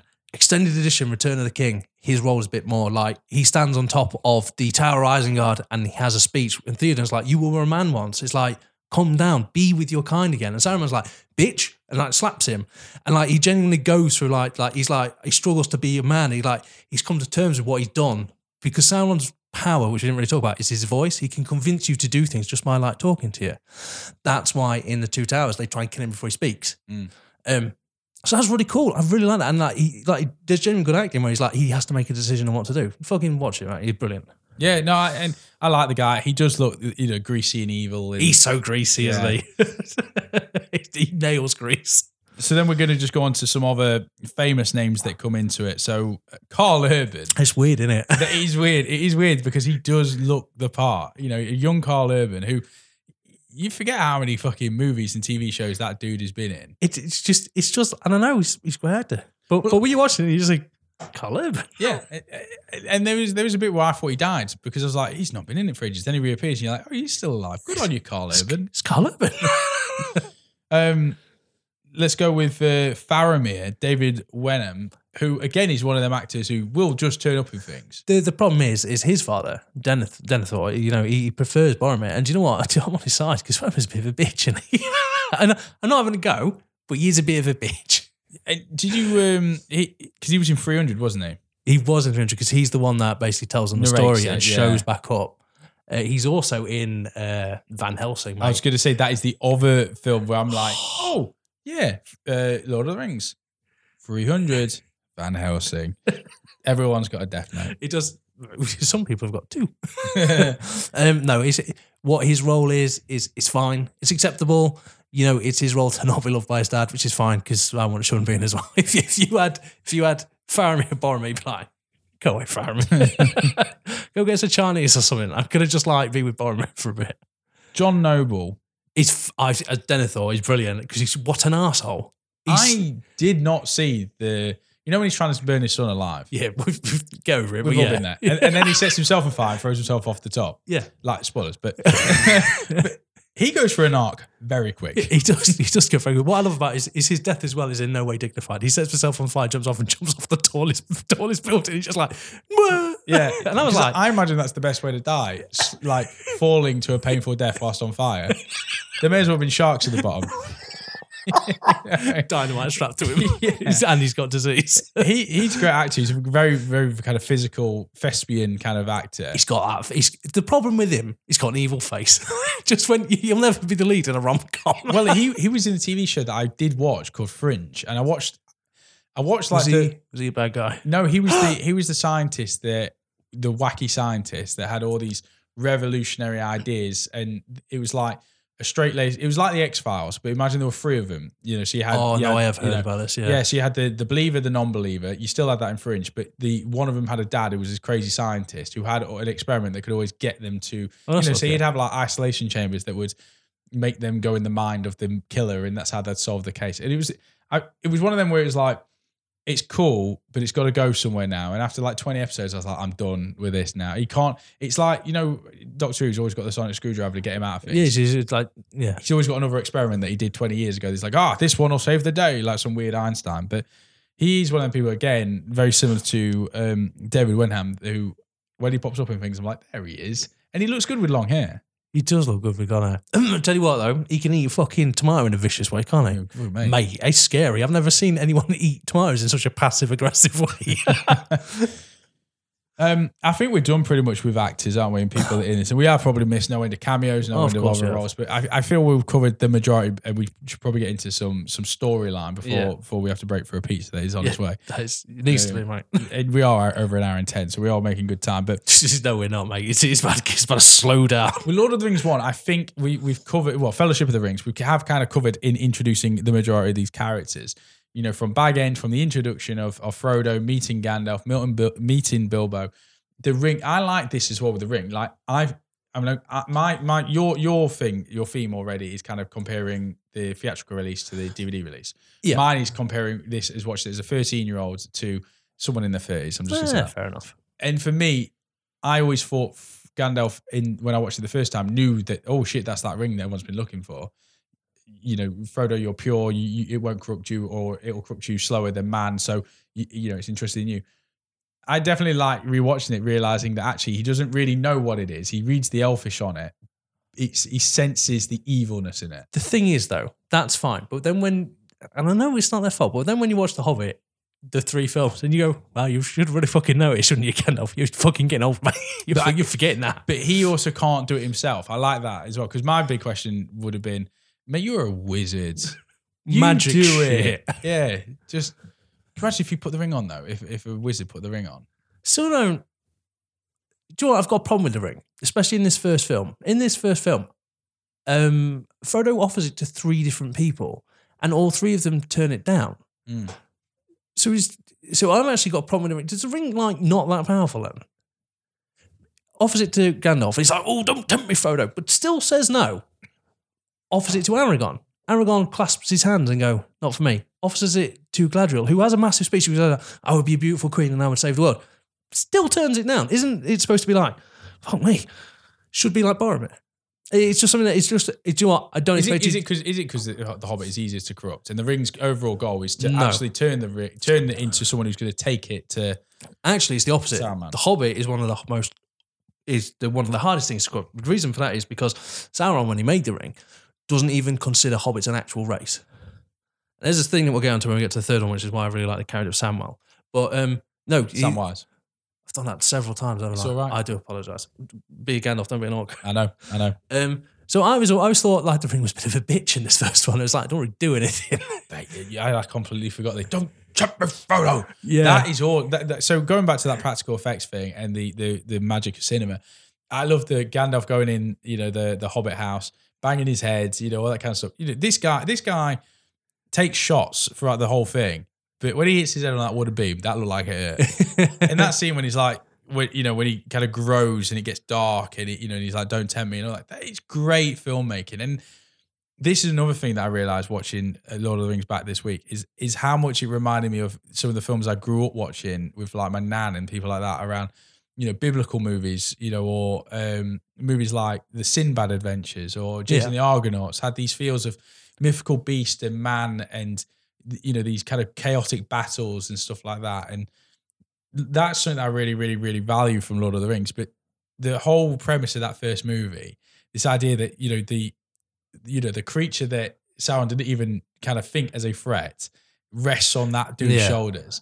And I love, I people might cringe at it, but I love the whole, if I take one more step, it's the furthest away I've ever been. And then Merry and Pippin they get caught up because they're stealing carrots, which apparently you could prison to death. It's not a pie, but well, this all comes down to the beginning narrative where she explains history king like, oh, the ring betrayed Isildur dies, and then it spends ages corrupting Gollum, turning it into a beast, and then she says, and then a thing happened that the ring didn't expect. It was picked up by a Hobbit because a Hobbit, like the ring itself, because it's got like the power of Sauron, is like, what the fuck is this? It was like, who are you? What is going on? What is going on? Like, who are you? So it's a really cool idea that basically the ring then spends like the next few years like, what I don't know what's going on. Where's Sauron? That's really cool. But it's because of the reasons you just say. It's like a Hobbit as well has, like you said earlier, has no desire. And I think, and I've jumped ahead now. That's why I like the character of Sam and why Sam never seems affected by the ring, because he's happy where he is. He doesn't want power. He doesn't want to. He's like, I want to marry Rosie, and I want to bang her, and I want to have kids, and that's all I want. So the ring can't corrupt him because it's like that's all he wants. He's like, well, fucking hell. There are a few times when he does want to finger Frodo's ring, and you can see it in his eyes that he's thinking about it, but he could turn it down. He does. I don't want to think about the ring. But can I just say as well, is like we mentioned it, Gandalf like goes away, learns, it's like reading all these scribes and everything, rushes back. Is it secret? Is it safe? You know, it's like he starts an epic tale. He's like, right, meet me here. I'm gonna fuck off now. I'm gonna go talk to Saruman. I love that. That let's call it leg one of the journey.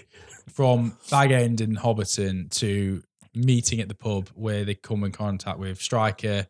You know, when we first meet, I've forgotten their names, the evil Ringwraiths, the Nazgul.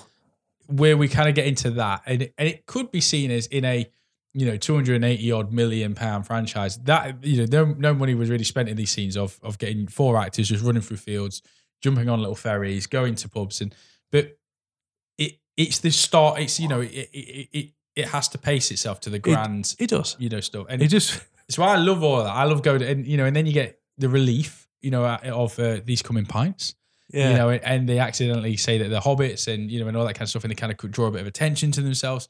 We then first see that if you put the ring on, you go invisible, and you kind of get that extra element to the storyline, which kind of turns Striker or Aragorn's kind of attention to them.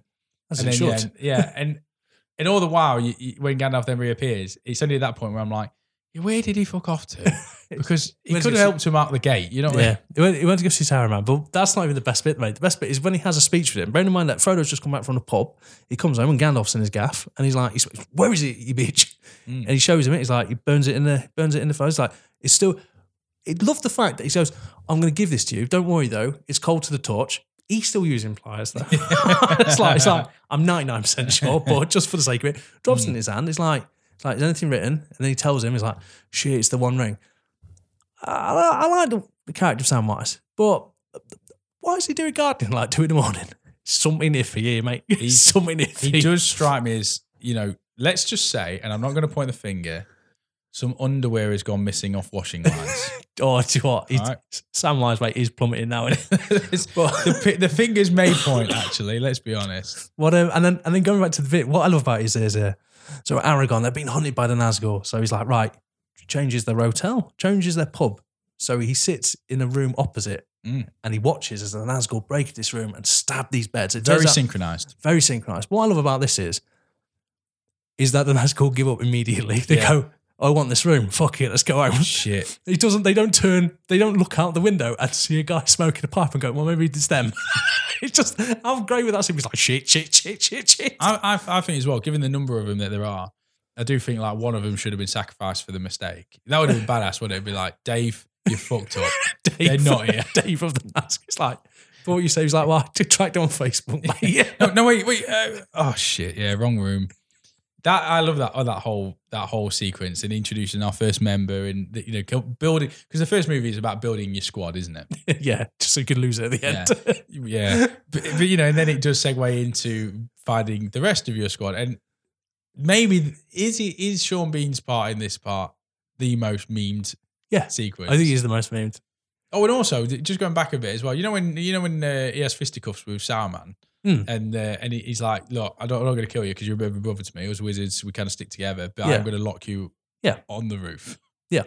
Bit of a weird punishment. Also, don't know how he gets him on the roof, because if he gets him on the roof, surely Gandalf can get down from the roof instead of like sending an email via a moth.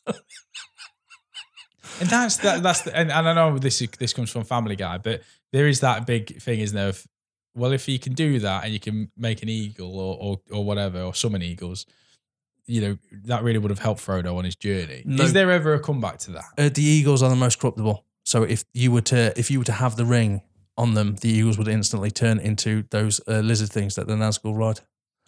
For the record, that's not true, but that's what I tell people, because I'm like, shuts that down. No, that's right. But it is. Shut that down.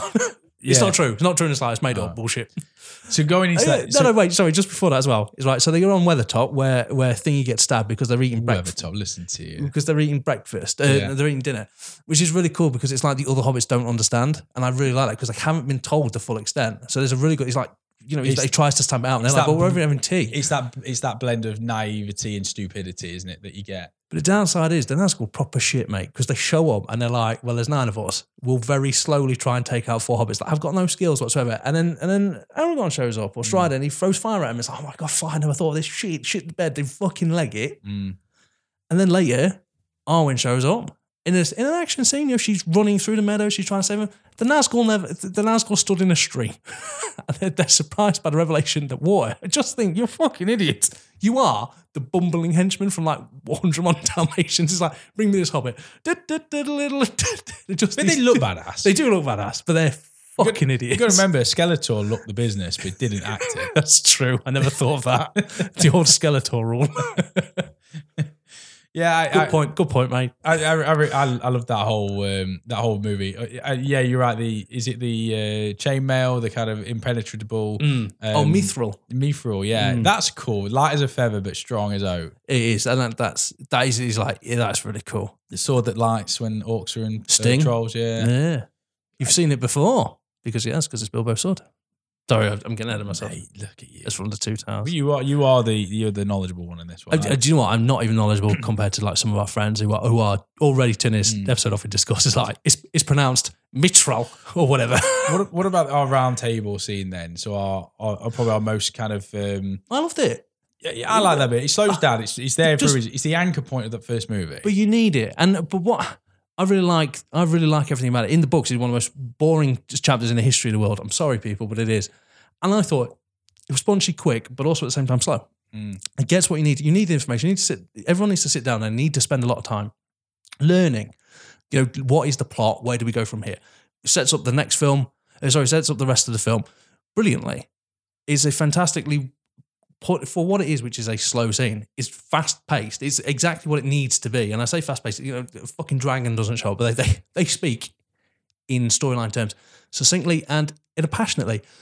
You learn the ring can't be destroyed, for example. You learn everything you need to know. It's like, where do we go from here? We need to go to Mount Doom. And ultimately, we realise that Gandalf has no plan, which I really like.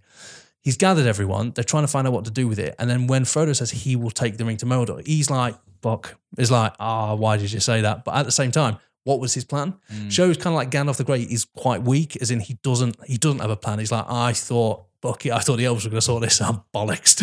I love that scene when you're right. It kind of gives you the storyline that if you have nodded off, gone to the toilet, whatever, it's like, you know, you cannot be destroyed. You're going to need these people. Can I just say as well, it's like when you're God or something and you're creating this world, you're like, we'll have Isengard, or we'll call it Middle Earth, or Numenor, or, Rohan, Gondor, or, Bazar-Doom, that's a good one. And you're like, well, fuck it, Mount Doom. It's like, fuck, I don't care. Jesus Christ. I mean, that's a Marvel thing as well. Like, who's the villain? Doctor Doom. It's just like, that'll do. It's just like, they were running out. It's like, I need to go home. It's my kid's birthday. It's not going to be a charity worker, is it?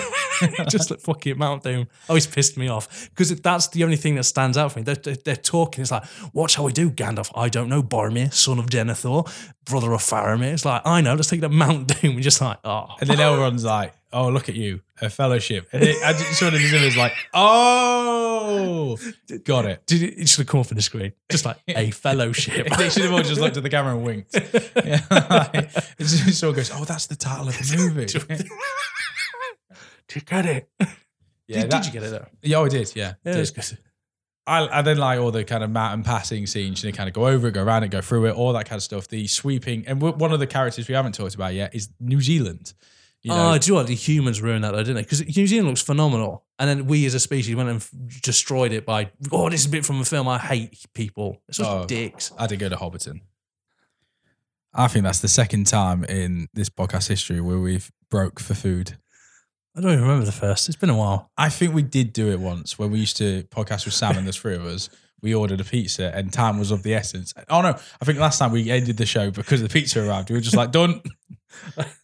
We in the Christmas episode, I put on a face. We had a recorded break where we. I ate a lot of mince pies in that show. Yeah, you did. Well, just ate the majority of a cheese pizza. Oh yeah, Yeah. The only problem is now you can have like that second feel. It's just like could nap now. It's Arwen on screen. But no. That was a finger, that one. Yeah, no, I think in true fashion as well with the podcast, not even going to listen back and find out where we're up to. I believe you were just talking about Hobbiton, and I think I actually went when I was in New Zealand. It's a good time. Yeah, although I was slagging off people. You said the state of the country of New Zealand was great, and I was having to go because all the visitors have gone and kind of destroyed Polluted it. Polluted it, yeah. Sorry to have done that, James. Yeah, but did you pollute it? No. Exactly. I went on a Sunday, so a lot of it was shut, so we only kind of got to see a bit. No, of it. it's more or less people like, then I know you, so I know that you didn't like climb the endangered trees and piss about like Instagram people do. Yeah, no, I just did that in Sherwood when I found Robin Hood Street. But I think going back to that first movie, then there is the sense of it. My favorite bit, I think, of the movie is when they decide to pass through the caves. Yeah, because there are 3 amazing set scenes. I forgot altogether about the sea creature that's boating them in. It's like, well, we don't know what's in there, and it's probably dangerous, but we certainly know what's behind us, and that is really fucking dangerous. So let's go in the cave. Yeah, that's cool. There's in the video games you get to fight that thing. It's literally just tentacles with eyes. It's awesome.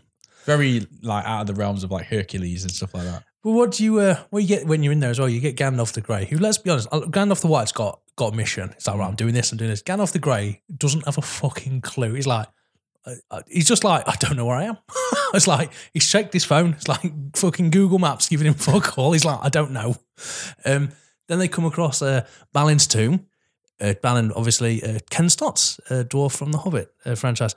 And I love this. Gimli now, he's like, he gets really angry because he's like, oh my God, my cousin's dead. He's picking it up. He's like, my men are here. We're going to drink. We're going to have a good time. Didn't check the feel of the room when he went in. But what I love is the skulls over it. And then when they're heading towards the tomb, he runs in. He's like, oh my God, he's dead. It was like, yeah, have you not been fucking looking around, you fucking idiot? Everyone's dead. And then they get that cliche. They read the book. It's like, the way is shut. The day's gone. And then the guy literally died like as he was writing it. And I just remember thinking, so someone was stabbing him. It's like, wait, I can't finish this line. Full stop. What a cock.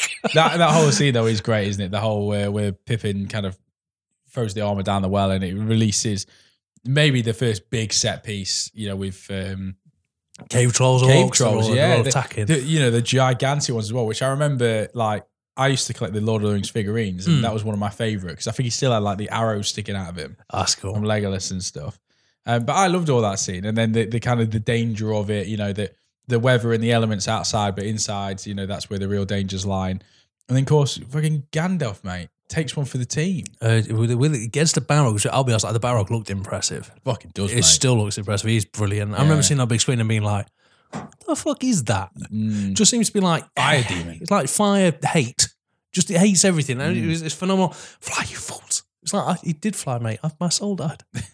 He's got a whip, man. You don't see many fire demons with whips. I'll be honest, I actually forgot that Gandalf came back. So when he died, I was like, fuck. Yeah, that whole sequence is great. And then, it's because you need that as well, don't you? You need that as a trial that your heroes are going to go through when your strongest member gets taken out, or your most wise, or your potentially most powerful, the one who kind of knows what's going on, or maybe has greater insight than any of the others. Now take him out. You are lost, and you're too far to turn back because literally the door is closed. You have to keep moving forward. It's a great mechanic. It is good. Very sad. And do you know what? The acting there's pretty spot on. They scream out Gandalf and he's hanging on the edge and he's like, and then the warriors of the Fellowship move them along. It's like, we've got to get out of here. It's fucking alright. And then obviously there's an army of orcs. They're not pissed about it because the Balrog's dead. There's nothing stopping them from firing them with 1,000 fuck ton of arrows. It's fucking heartbreaking stuff. Yeah. Get on the other end of that. Meet a fucking elf queen who gives it big in. She's talking to you. She's like, hello, how are you? How are the kids? But in your mind, she's like, I'm going to fuck you up. It's like, everyone you know in the Shire's dead. You're a scumbag. There's loads of good bits in the first movie. I think it's my favourite one out of the three. Do you know, you're always a big fan of the origin, the setter. Yeah, he sets everything up very well, yeah. And I don't think you can do much wrong. I think Fellowship of the Ring as an origin story, if you will, for the mythos of Tolkien's like vision, brilliant. Shire, brilliant. You get the vastness. The characters are so well. You immediately understand that Sauron's a dickhead. He wants everyone dead. If you want to have a good time, head to the Shire. I think everything I think is actually quite well set up in that first film. Don't disagree with you. And obviously ends with Boromir's death and the breaking of the Fellowship. The creation of the orcs as well, because obviously Sauron needs an army. Well, they're not orcs, they're Uruk-hai.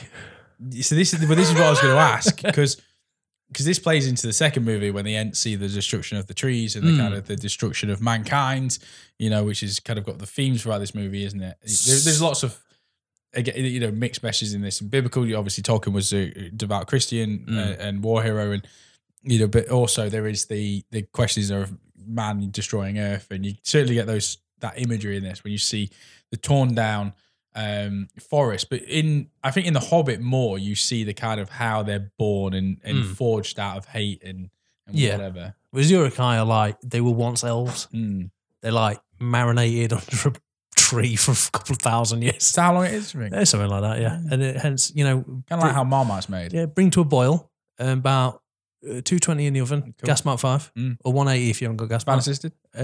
Seasoned. And then, I don't fucking know too much. Uruk-hai. Saruman uses Uruk-hai, Sauron uses orcs. Yeah. That's all you need to know.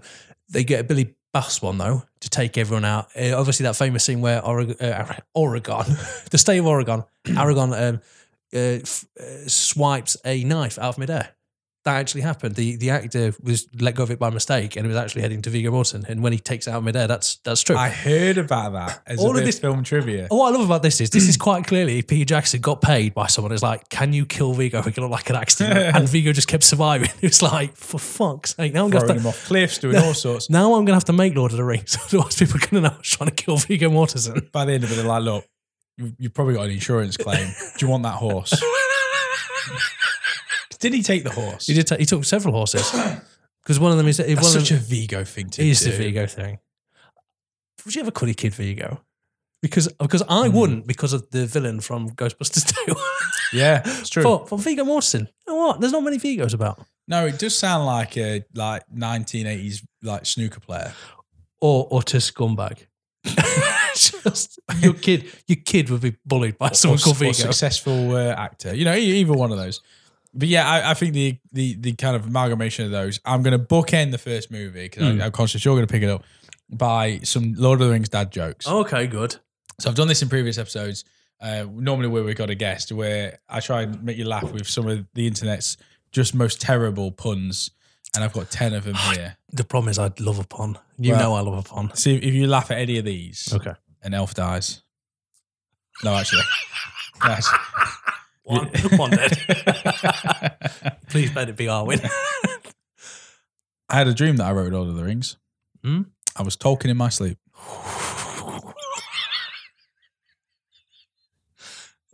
That's one dead. Once threw a party for hobbits. It was only a little get together. Oh, I'm quite proud of myself for that one. You got a smile, mate, but the smiles don't count. Apparently, Gollum was a man, and the ring took away his youth, joy, and happiness. Must be the same ring I put on my wedding day. Do you know what the thing is? I saw it coming. I fucking saw it coming. They're the worst ones. Yeah. Bruce Willis is set to star in the next Lord of the Rings spin-off. Old Hobbits Die Hard.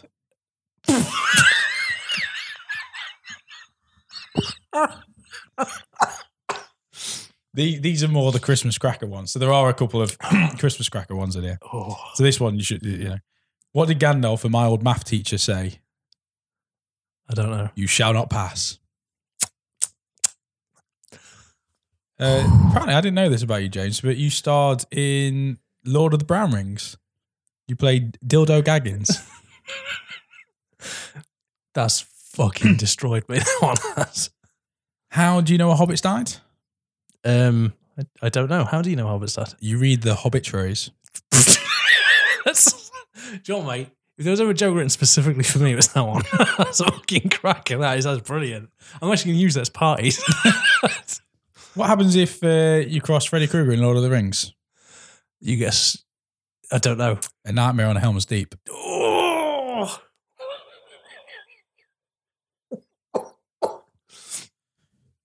What kind of STD do you get from Lord of the Rings? Wait. Oh, no. Gondorian.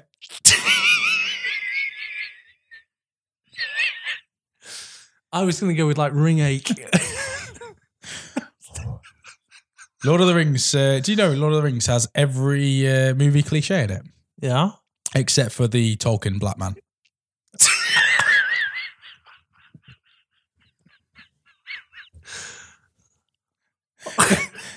That one. That one you don't know whether to laugh at or kind of question. Because it is probably the question nowadays, isn't it? Is that it's not a diverse cast. It's not, but I don't think that would ever play a role in the story. So in some ways, they probably should have. Oh, fucking hell.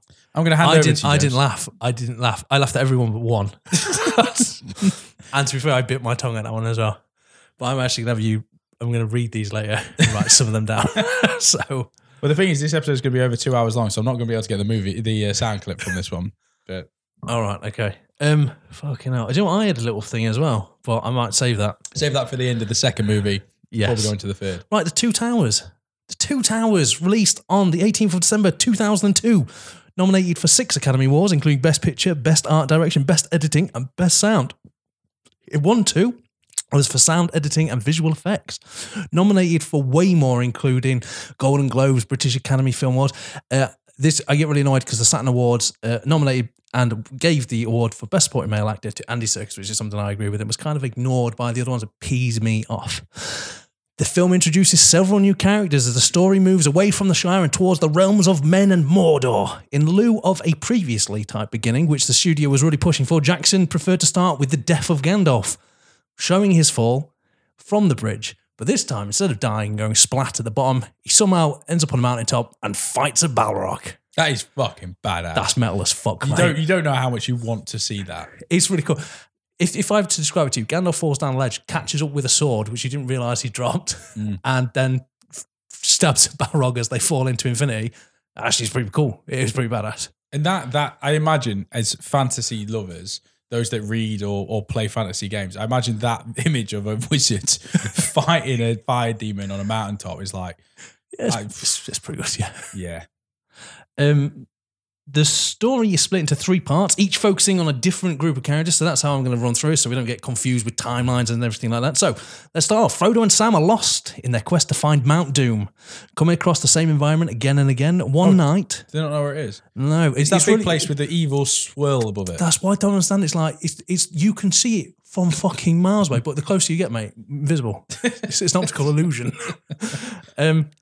Then again, one night they wake up and the creature Gollum has attempted to steal back the ring. Basically, Gollum is now a main cast member. He plays a huge part, especially in the following 2 movies. A deal is struck between the hobbits and Gollum, and basically Gollum will show them the way to Mordor, and Frodo will destroy the ring and release them both from its power. So, we've got a reason for Gollum. The problem is, though, you're an idiot if you trust Gollum. You're just like, yeah, I'll take your word for it. He looks trustable with his little... You judging people. Judging people on their looks. He's like half sheet sack covering up his genitals. Well, funnily enough, Sam distrusts the creature and has an adversarial relationship with Gollum, while Frodo tries to see the good in him. Because Gollum represents the future for Frodo, and saving Gollum, or Schmeagol as he begins to call him, he will save himself. So it's kind of like, the ring has done this to him, it will do this to Frodo. He needs Gollum to live. So that he can live, so that there's saving himself. Nearing Mordor, they are stopped by Faramir, the boring brother of fallen Fellowship member Boromir, and are taken prisoner. Oh. Twin. Should have been Sean Bean. Should have been Sean Bean. Because that would have made the third film even better when Denethor hates Boromir, when hates Faramir, but he's just like, he could just go, no, I'm Boromir. Yeah. Just like, yes. And you could have had all them awkward bits where it's like, Boromir. No, Faramir. Oh. Basically, Boromir takes them prisoner. Frodo has to lie to Schmeagol, but that's to save his life. So he's like, Schmeagol, come here, and nothing bad will happen. Heartbreaking. But basically, sensing the power of the ring, Faramir's plan is to take the ring back to Gondor and use it as a weapon to save the city of Minas Tirith. Just like his brother. So now they're in Osgiliath, Osgiliath, Osler, I don't know. That place. That city is attacked. Faramir recognises a bit of a wrong-un, so he sends the trio on their way. But now Schmeagol feels betrayed, and he has a plan to take the hobbits to the cave where he can deal with them, where she can deal with them. That is epic. I know it did happen to the third movie. Yeah, no, but that is epic. Can I just say as well that I really love about this, one of my favourite things about this is I hate grand speeches in films because they're always like, we're going to die. until the main character gives a speech, and then we'll all be fine and we'll win. Sam gives a speech while Frodo is like stood on top of a tower in a city that's been attacked by the Nazgul. Even like the Nazgul's like this close to getting Frodo again, still can't get him though, thus proving the ring race such shit. But Sam gives a speech about why they're doing this. It's for the good of Middle Earth, and it's intersected with all the battles that are happening at the time. And do you know what? It's actually a very powerful speech. I give it props because it's a speech that genuinely makes you listen, and you're like, yes, it's better than, because the other key speeches in this, and there's at least twice it happens, is before a fight scene, and you've got the front horsemen, you know, going backwards and forwards, rallying up the troops, and it screams Braveheart, Mel Gibson shouting freedom kind of stuff. And I know that they've probably, you know, it's been in cinema longer than that, but though that it feels like a trope in cinema, whereas you're right, I think the Sam bit, it feels more organic and needed for the storyline. What I know, I'll get onto it now, actually, but I think it's a really great way to frame the story. It's like, why are we doing this? Like, kind of like a recap. It's like, we come from The Hobbit. We come from Bag's End in Hobbiton. You know, I think it ends the second film quite well. I really like it. I think, I don't know about you, and it's nothing we've talked about, my favourite storyline is the Sam and Frodo one, because I like the different layers. That to me is my favourite. You know, when we're in there, I'm all about that. There is a bit in this as well where they use their cloaking device to hide as a rock. Right, yeah, because that's given to them by Galadriel in the first. They get given gifts, including a light, which at the time you're like, why is that? Oh, but it does actually show up in the third one. That's good. Yeah, there is that part as well where you like. I like it when you see once again the hobbits, the most humble of creatures, the harmless ones, using those skills, you know, and kind of going undetected, or, you know, doing those bits and pieces. Because here's the other film and TV show that this reminds me of, The Borrowers. I fucking love The Borrowers. I do, yeah. You're a naughty girl, Harrietty. Jim Broadbent, mate, in that movie owned it. But I was always a big fan of the villain, but that's because it's John Goodman. Yeah, so yeah, I loved that. You know, that again, magic of making people smaller on screen and bigger props and all that kind of stuff. And Jim Broadbent could have been Gandalf. Fuck yes, he could. Sorry, mate. Did you know what I was Jim saying Broadbent earlier? could have been everyone in this. Everyone good. Sorry. Anyway, I do apologise. Carry on. No. And that exact moment when they're hiding under that blanket, that sheet, cloak, I was like, Borrowers. I remember The Borrowers. I used to love that shit growing up. I agree. That's actually a really good shout. Yeah, I loved it. I really like the second movie. I know we're going to talk about the other storylines, but Helm's Deep was like, everyone loved Helm's Deep. Well, what I love about Helm's Deep the most is that I think it's the first time I've ever seen a battle like that come to life. The longest battle, isn't it, in cinema history? Oh, is it? Oh, I didn't know it'd been that. I think it is, yeah. Oh, it's in 300, the longest one. Fucking 300 goes, I don't like 300. I love it when I'm a 15-year-old watching it, but now that I'm a 35-year-old man. Oh, yeah, that movie doesn't age well. It's like, shit. Well, I'll tell you what, it does it really well because I'd never seen a grand. You know, we mentioned earlier Braveheart. Braveheart, in comparison, doesn't look epic. It looks like 30 people in a field in Sheffield just hitting each other. Whereas this, I know they use CGI and they use graphics and everything, but it genuinely looks like an army of orcs fighting an army of men in a shithole. Yeah, my wife Emily, when she joined, like she sat in on it, and when she saw the battle scene, she went, "Fucking!" She literally said out loud, "It's like that's a lot of people." It was mental. Yeah, it does look massive, doesn't it? Yeah. And I like that, you know, the centerpiece is a hobbit with a ring, just a simple storyline, and all this is going on in the background, you know, that he's oblivious to, or maybe subconsciously aware that there's a bigger story going on, but they're all fighting for the good and the savior of their race. Weirdly, the two hobbits on the quest are removed a lot from what's happening because of the quest. Because they're in Mordor, like behind enemy lines, they don't see that humans are fighting, you know, for their lives. They're unaware of it, but they're greatly affecting it. So that's behind really cool. enemy lines. What a great, because that is it. And there's not an Owen Wilson to be seen. That's amazing, isn't it? It's so good. Anyway, the second story, and I know you like the second part of the story, revolves around the other two hobbits, Merry and Pippin. There you go. They were taken by a gang of Saruman's Uruk-hai. Don't ask me. The two eventually escape when the gang of Uruk-hai are attacked by a gang of rebel Rohirrim. They are horsemen of Rohan, humans, men. I'm going to say humans, and I mean men, because it specifically mentions the realm of men. They escape into Fangorn Forest, where they meet Treebeard. Yeah, they do. Ents, mate. An Ent, or giant living tree thing. They are, if I was in this, and I'm not a hobbit, I'm an Ent. They are wicked. You're such an Ent. I just love it.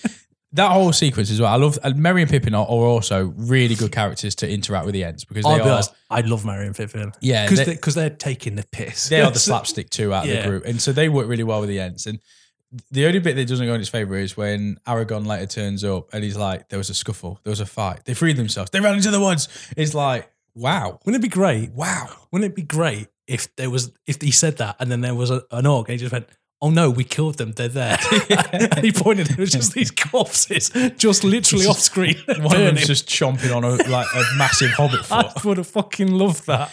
But I like the end bits, and I know it's skipping forward and backwards, but like their discussions, it's like we take our time. I just love that. They look great as well. That's that like stop motion, that kind of prosthetic and practical effect stuff that I absolutely love.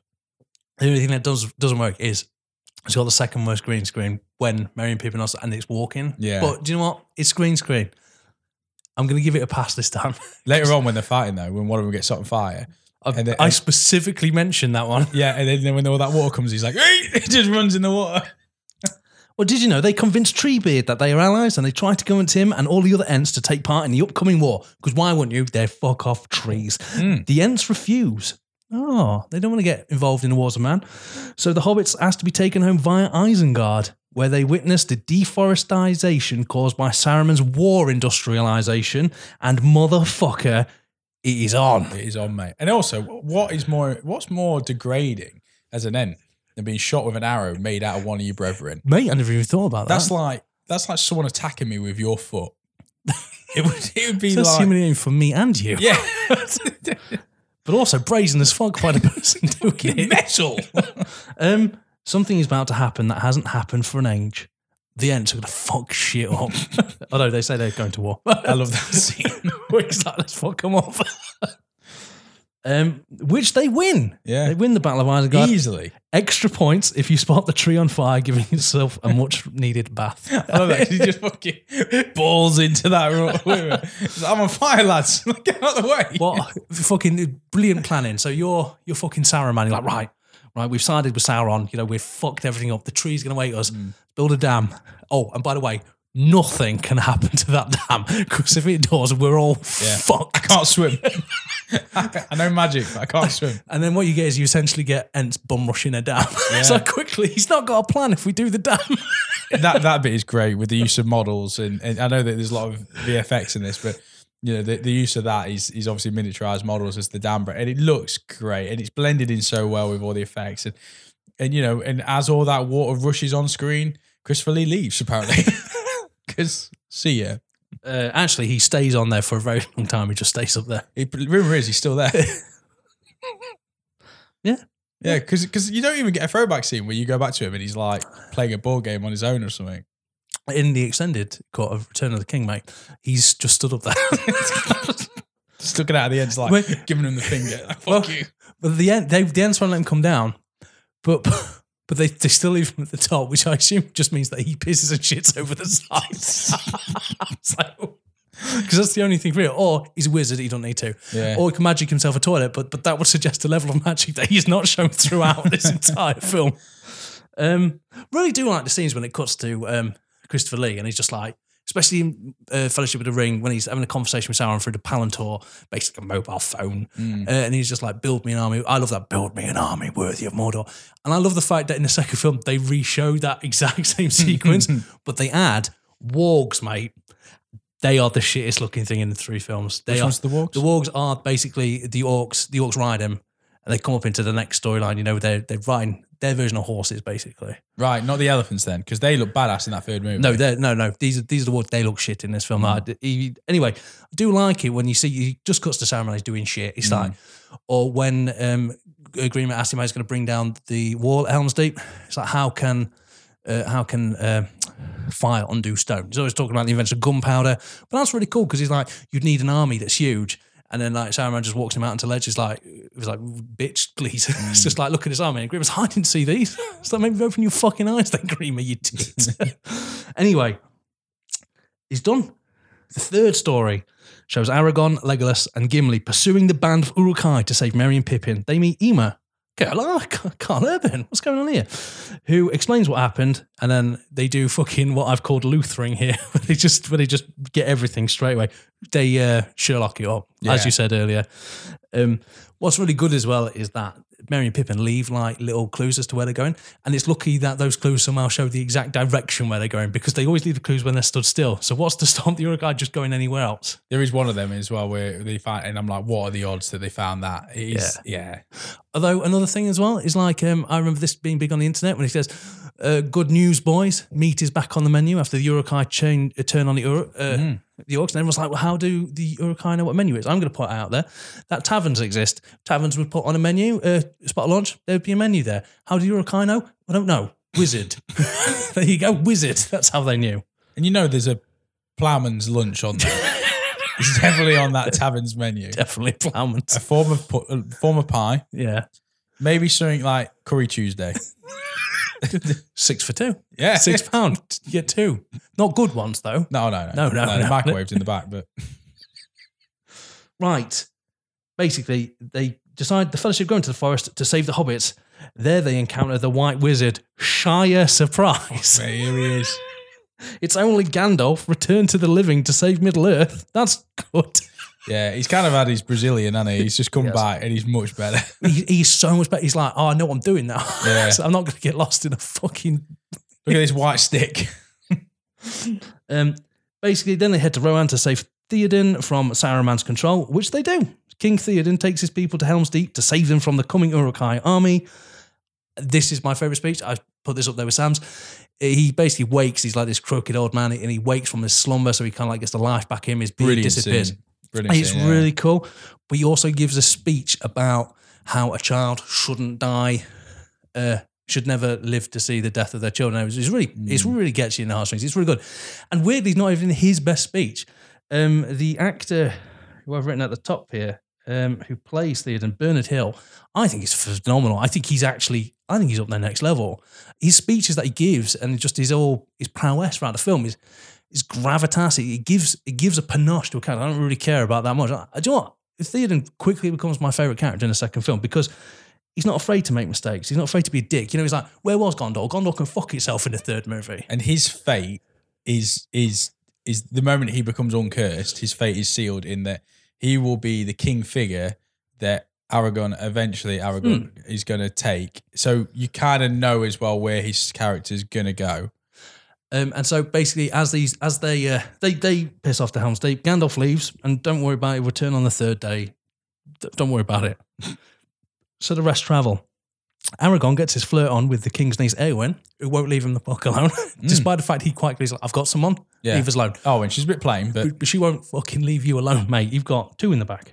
He then falls off a cliff during a raid, which is a bit silly, but don't worry, because after a boring scene with Arwen, Aragorn is fine. Yeah. He sees the Uruk army and arrives at Helm's Deep. The Fellowship have a bit of an argument, which is really cool. Like, so imagine this. They've armed all the old men and the young children. Say you're an 8-year-old boy and I've just fitted you with a helmet that doesn't fit, because there's a lot of that slow motion people getting equipment that doesn't fit worries them.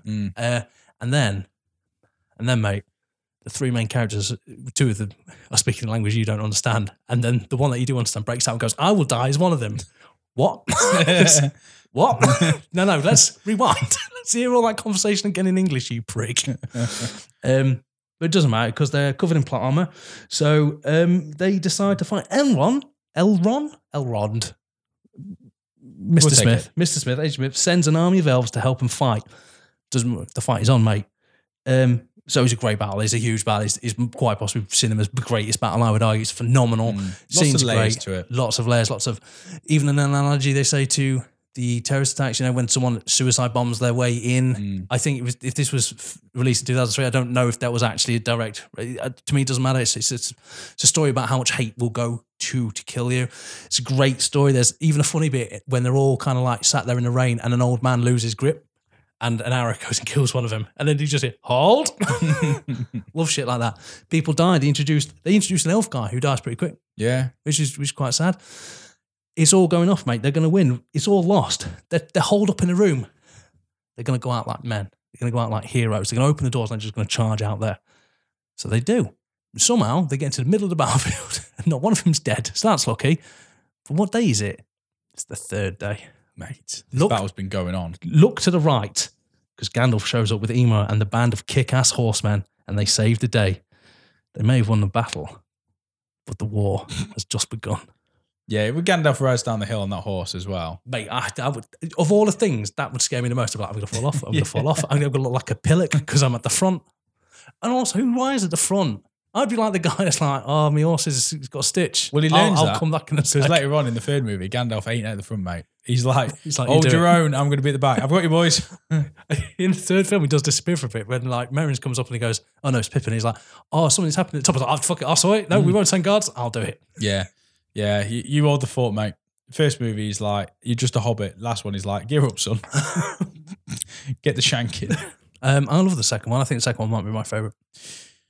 Yeah. It's got the right breakdown. Because I'm more gifted towards the side of Frodo and Sam, that's where I go. Their story's the best in the second one. I love the third one, but the third one's a bit too long. If you haven't got a bloodlust for war, I can see why you wouldn't like the second movie. I think it is a toss-up between 1 and 2 being the best ones. There's nothing wrong with the third. It is still a great movie, but the hard work's been done in the first 2. And then what the third one delivers is the payoff. You've invested up until this point hours of your time.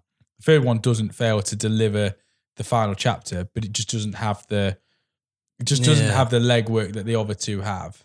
But I think the strongest ending is this one. I love the idea. So because I've told them separately, that's not what happens. The storyline crescends with Sam giving a speech about, why we need to do the right thing, interspliced with fucking Gandalf showing up and beating the bitch, and also at the same time, and then having a wash because he's on fire because he's just taken out, broken it down. To me, he's got like a perfect ending. I'm like, yes, Faramir does the right thing. He's like, fuck you. Like, Sets up a third movie. Sets up a third movie, mate. I mean, it's no Dark Knight. It's no Infinity War going into Endgame. Well, that's true. But it is a year wait to see the final piece of the Lord of the Rings. And you, my friend, are going to have to wait a little bit longer because it's time to play Nice. Lord of the Rings or Stuff for Your Bins. I'm excited about this. It's true or false, basically. I've got this. I've got this in the bag. I'm going to give you a name, something, and you just got to tell me if it's Lord of the Rings basic. Now this is where I'm going to infuriate most of them. I've taken stuff from extended universes. So Tolkien didn't say it. I'm not saying it's canon, so calm down. Remember. Be a Gandalf. Be a Gandalf, don't be an orc. Right. Number 1, Celebrimbor. That is real. That is something. That is Lord of the Rings. He's a master smith who helped create and forge some of the rings, but he's also a character in the Shadow of Mordor games, where his role is greatly increased. But it's not canon. That's what's going to piss a lot of people. It's not canon. Not canon. But no, he's Lord of the Rings. So you got it right. So well done. Yeah. Bezoar. Ooh. I think that is also in the extended universe. It's not. Oh, it's an antidote for most poisons in the Harry Potter universe. So it does sound familiar that way. Basically, I've tricked you, mate. I'm tricking you. Berenathor. Is in. It's a character in the game Lord of the Rings: The Third Age. It's the first game I played. It's what really, console? Oh, it was PlayStation 2. It was like a role-playing game where you go back and forth. I'd like to point out, though, the storyline was so shit. You were always about 2 hours behind the main story. So you fought the Balrog. But Gandalf had climbed back up, and so Gandalf was on your side. But after you kill it, it takes him back down. And like when you get to the fight, you're just like, you're looking for Aragorn. You spend the entire film just like, for fuck's sake, you're just behind him each time, but you're still able to find him. Orthanc. Orthanc sounds not real in the Lord of the Rings universe. It is so Saruman's tower is in Isengard, but it's the actual tower's name. Oh, is it? Yeah, that's what it's called. That's what the tower's called. Yes.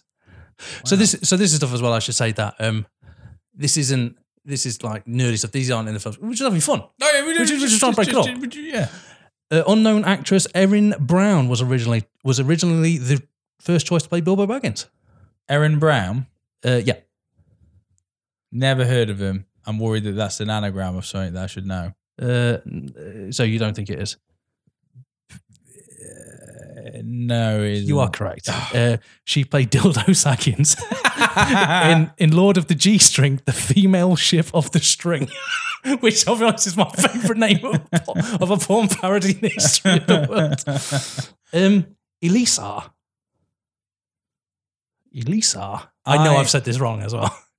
I'm gonna go. That's that right. That sounds like one of multiple things. That sounds like it could be the name of someone's sword. Yep. It sounds like it could be the potion that an elf gives you. Yep. It sounds like also something you say when you sneeze. So true. I'm going with that. It is in the universe. It is. It's Aragorn's name when he becomes king. So he becomes King Elisar. Does he? Is that in the film? No, none of this. Most of these aren't in the film because you've seen the film, so you'd get them. Yeah, but I'm wondering if I missed it. And also I'm wondering, that's really weird if you become a king and all of a sudden you're a different name. Oh, no, that happens. Like William the Conqueror's son, his actual name was Ralph, but it wasn't a King Ralph. I don't think it was Ralph. I think it was something like it was a ridiculous name. Yeah. But no, you can take a different name. That's hence why we'll never have a king. Oh, no. Twat. Although, why would you call your kid twat to begin with? Anything other than Harry, Richard, or a biblical name? Snooky. Snooky is currently in I'm a Celeb, Get Me Out of This. Oh, is he? Okay. I don't know. Well, yeah, because he's not real, because he's a reality star best known for Jersey Shore. Drew Dane. Oh, that's in. It is because Aragorn's one. It's an early type of man, which I don't gives you long life or something. Anyway, did you know Aragorn's like 87 years old in Fellowship of the Ring? Yeah, he's looking good. He moisturises. He is. Beren. Beren sounds like it could be a hobbit. It could be a hobbit. So you going yes? I'm going yes. Mate, fucking right. Pull up your britches, prepare for a story. Beren fell in love with a princess whose father sent Beren on a suicide mission, which Beren completed, but he also had his hand eaten by a giant wolf, died of his wounds, the princess he loved died of grief, and the Lord of Death was so moved by this, he restored them both to life. True. It's from the Silmarillion. And also, apparently, when I was reading this on the internet, a lot of people are angry, because that's not the full story, so don't get angry, please. Melkor. Oh, again, Melkor sounds like it could be real, because it could be like, it sounds like a Balrog style thing, but I'm going to... sorry. All right, no, I'm going to go yes then. Yes, Melkor, he was Sauron's mentor and even bigger arsehole. So he's in the second age, and he's basically, he looked like Sauron, looked like a bitch. And he had like an epic storyline. And also his look is what Saruman looks like in Fellowship of the Ring when you first meet him in the prologue. That's actually what kind of Melkor looked like, because Sauron isn't really depicted in his armor. So what Melkor looks like is actually what Sauron looks like in the film. Did Melkor steal an egg? Mortal Kombat reference. Yes, it is a Mortal Kombat reference. Sure. Grendel. Oh, I'm going to go with no, but I think that is real. I think you've done a Harry Potter thing again. No, it was Grendel's. Yeah, I have. Grendel's from Beowulf, which J.R.R. Tolkien translated and gave lectures on. He was a huge fan. Oh. There you go. So we're learning a bit more about Grendel. Heartsbane. I've heard of Heartsbane. You have heard of Heartsbane. So I'm going to go with that. But is it from a different franchise? Is it from Harry Potter? Oh, you tricky devil. I'm going to go with... It's in. It's not. You were right, though. It is the sword that Sam steals from his father in Game of Thrones. Fucking. And famously, J.R.R. Tolkien gave speeches on Game of Thrones and translated it into gibberish. Vin Diesel auditioned for Aragorn. That sounds like such a Vin Diesel thing to do. It's fucking true. Wait, we are denied. There's an alternative reality, mate, where we have got that. Well, didn't he do that? Which film? He did. Is that like his video? Yes, direct references like, I didn't get Lord of the Rings. Well, fuck you, I'm going to do this. I'll wear a wig and wield a sword. What was that movie called? I can tell you what it was. Disappointing. Was it like The Last Witch or something? Witch Hunter? Yeah, something like that. Yeah, it does sound... Yeah. No, because one of them is a Nicolas Cage film, isn't it? With Ron Perlman. Oh, yeah, there's that. Figwit. Oh man, that sounds like it could be a hobbit that owns the tavern.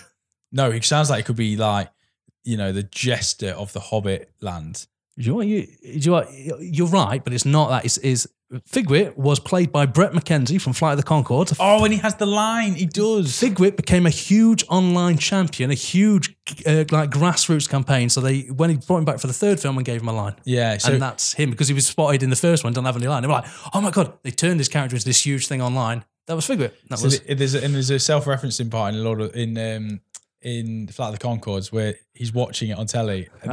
and then he kind of like look and he kind of like just turns it off at his scene. Yeah, I did hear about that. Right, and the last one. The original ending of the film had Frodo sing to Gollum, and the two danced, which would then randomly cause Gollum to slip and fall in the pit by mistake. And that's in the book, you're saying? That was the original ending of the film, because it might have been in the book. That also sounds like a Leonard Nimoy song. So I'm going to go yes.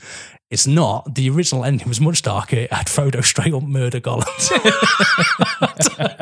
There you go. That was You did very well, mate. You did very well. That was really good. I really enjoyed that. You learned something, and it was a game. Yes, there you go. And it's going to be worth the pushback from the fans that quite clearly irritated I got those 15 statements wrong. And we both, in both our little bits, put a parody porno question in there. I've got to admit, though, I was fucking well. One of the characters' names originally in that porno, when I was looking up on IMDb, which is, I've cleared my history because it was fucking weird, was one of them was called, I assume it was an elf, it was called Benadryl. I spent ages trying to get that fact into this. Right. Return of the King.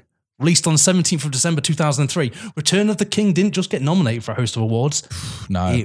This mother went on to win them all, including all 11 it was nominated for at the Academy Awards, including Best Picture, Best Director, the best ones, basically. So 2001, 2002, 2003. So if we think about Lord of the Rings was nominated, but it lost to Beautiful Man. Mm-hmm. Now, Beautiful Man is a good movie. It is a good movie. It was also in the running with Moulin Rouge, Gosford Park, in the bedroom. Lord of the Rings, Two Towers, again, up against tough competition with The Pianist, The Hours, Gangs of New York, but Chicago won it. I know, that's weird, isn't it? And then when you look at 2003, Lord of the Rings won it against Master and Commander, Mystic River, Seabiscuit, Hollywood Loves a Fucking Horse, and Lost in Translation, which I love that movie. So I don't want to set up my stall out too early. I think this is the weaker of the three, and that's not a dig. Yeah, it's not, I just think the other two should have won it for their years, but like fucking Chicago over the Two Towers, I have a word. That's the odd one, isn't it? But this over like, well, Mystic River. Mystic River is like a sensational film. It's a weird one. Basically, this is seen as a fitting end to one of cinema's greatest trilogies of all time, holding 93% on Rotten Tomatoes. Speak one bad word of this on the internet and you'll be murdered. Them's the truth. And you know what? We've had 3 different openings. We had the first one, Sauron with his balls in your face, stabbing shit. In the second one, you have Gandalf getting his balls in the Balrog's face and stabbing shit. This one, having a fishing trip.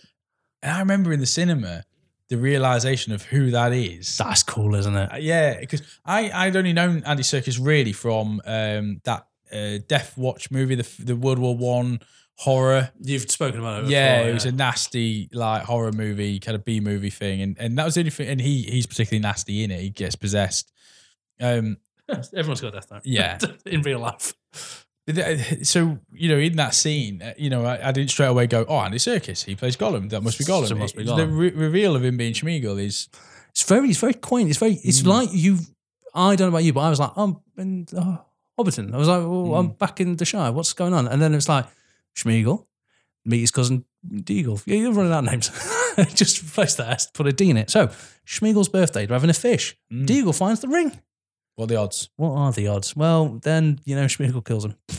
Straight up kills him. Straight, because he starts off as let me have a look, tries to grab it, holds his hand away.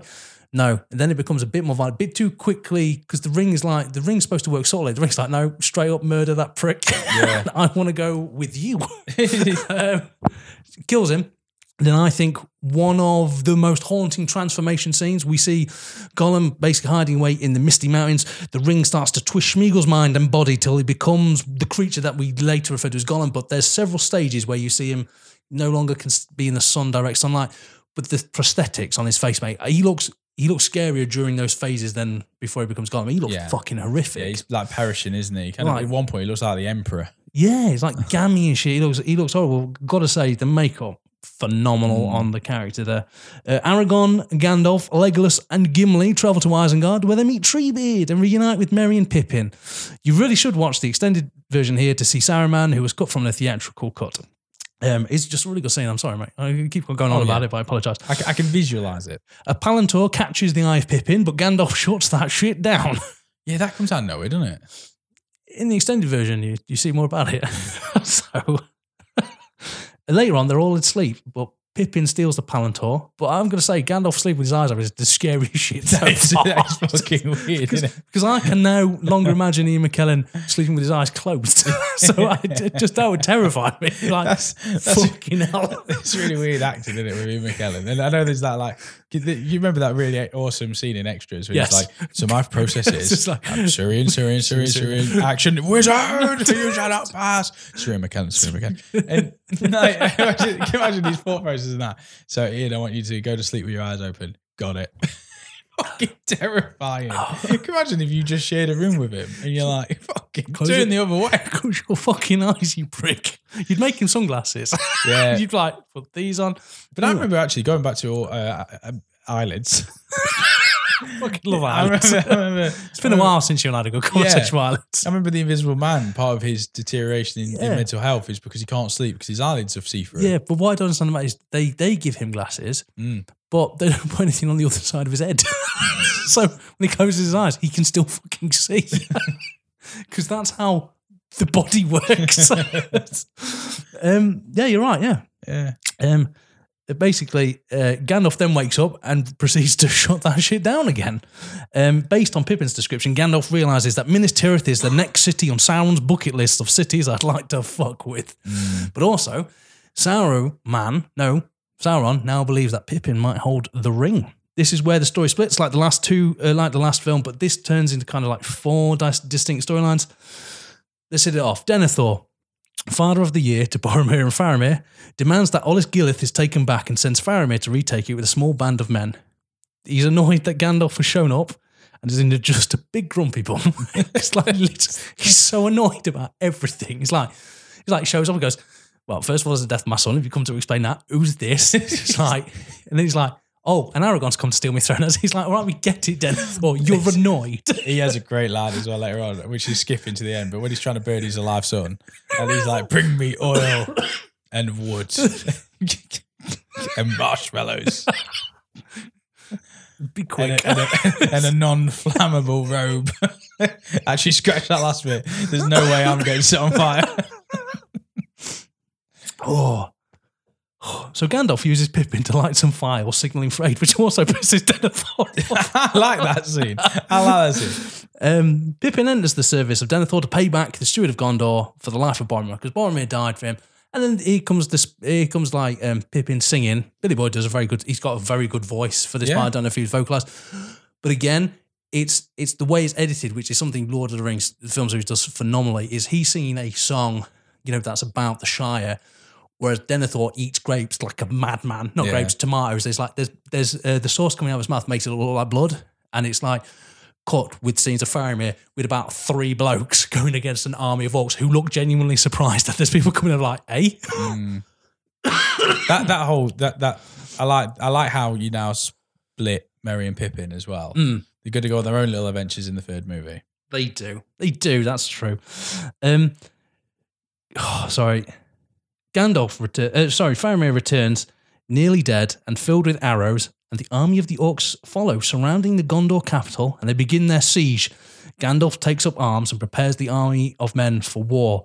Denethor picks up a parenting book and realises he loves both of his sons equally, but he's bereft of all hope, so he builds a pyre and decides to burn everyone. Yeah.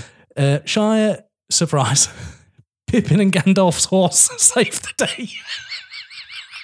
In a scene that even in the extended version, it still doesn't make any sense, is that Faramir's on the pyre, Pippin jumps in, rolls him off, Denethor jumps on the flames, also having just covered himself in oil. That's a bit weird. And then he starts to get off, but it doesn't matter because the horse somehow kicks in with editing despite the fact he's nowhere near him. I think like shadow special move, knocks him in. The reason he's covered himself in oil is because he's bereft of hope. He knows he's going to die, so he chooses to die with his sons being on flames. So that might be why he doesn't care that Faramir's alive. It's probably less painful ways to do it, though. But it doesn't explain why he's surprised when Faramir's alive. Yeah. Anyway, move on for a sec. While riding to Gondor's aid, the Rohan delegation stopped for a rest. Well, where were Gondor when? Resting. Aragorn is visited by Elrond with news about his boring fucking daughter. In a scene which I'm fairly certain he was like, she's dying. I know. You've explained this to me in at least the last 2 movies several times. Doesn't matter. Shy surprise, he's got a sword up his ass. that whole scene. So it starts with Vigo having a bad dream, waking up. Apparently he sleeps with a blade under his bed. That's very smart if you're Aragorn, I guess. It's tight security, mate. Yeah, but then that bit where he's like, you're fancy seeing you here. It's like, yeah. I just had a dream about your daughter in a really weird way. Have you brought like that army like you did last time? Because that'd be helpful. No. What's wrong with your leg? You can't bend your knees. You're hiding something. Sword. Very theatrical reveal. And it's lucky that no one else in the tent responds. It's just like... Big sword. Big fucking sword. It's the sword that chopped off Sauron's fingers. It's the toenail clipper. It's reforged. Yeah, reforged, and it can do magic shit because that's how swords work when you reforge them. Anyway, come on, mate. Stop being a grumpy bum. You have to vamp for a sec because I accidentally touched it. Yeah, that's how accidents happen. He also gives him the sword that chopped off Sauron. Elrond tells him that they're allies in the mountains, a cursed army of the dead that betrayed Isildur, that Aragorn could control maybe. So during the night, he, Legolas and Gimli sneak off. Well, they sound like a fine bunch of people to negotiate with. And also, May, just like May, what are they? They're ghosts. Do they betray people? Yes. No thanks. I'd rather stay here. That scene is a bit weird. It's like, we're off. And everyone's like, oh, they're leaving. They're cowards or they don't think we're going to win. And like, it's like, no, they clearly got a plan. Leave them to it. I like the third movie. I like all the movies, but the whole like getting the ghost dead army, and I know it's probably in the source material and what have you, but it does become a bit samey. It's like we're outnumbered. Someone's got to turn up and help us and flank them, and it just keeps happening. I was going to say that's my problem with it. It's just like once you've outrun that, don't worry, another person's coming. And I would have liked it gotten to the point where literally fucking Rosie Cotton from the Shire showed up at the end. It's just like, fuck it, everyone else is showing up. It's like, oh my God, there's one orc too many. We'll lose by one. Rosie Cotton. That's it. Fucking nailed it, mate. That's it, yeah. Right, so I don't think you're loving this.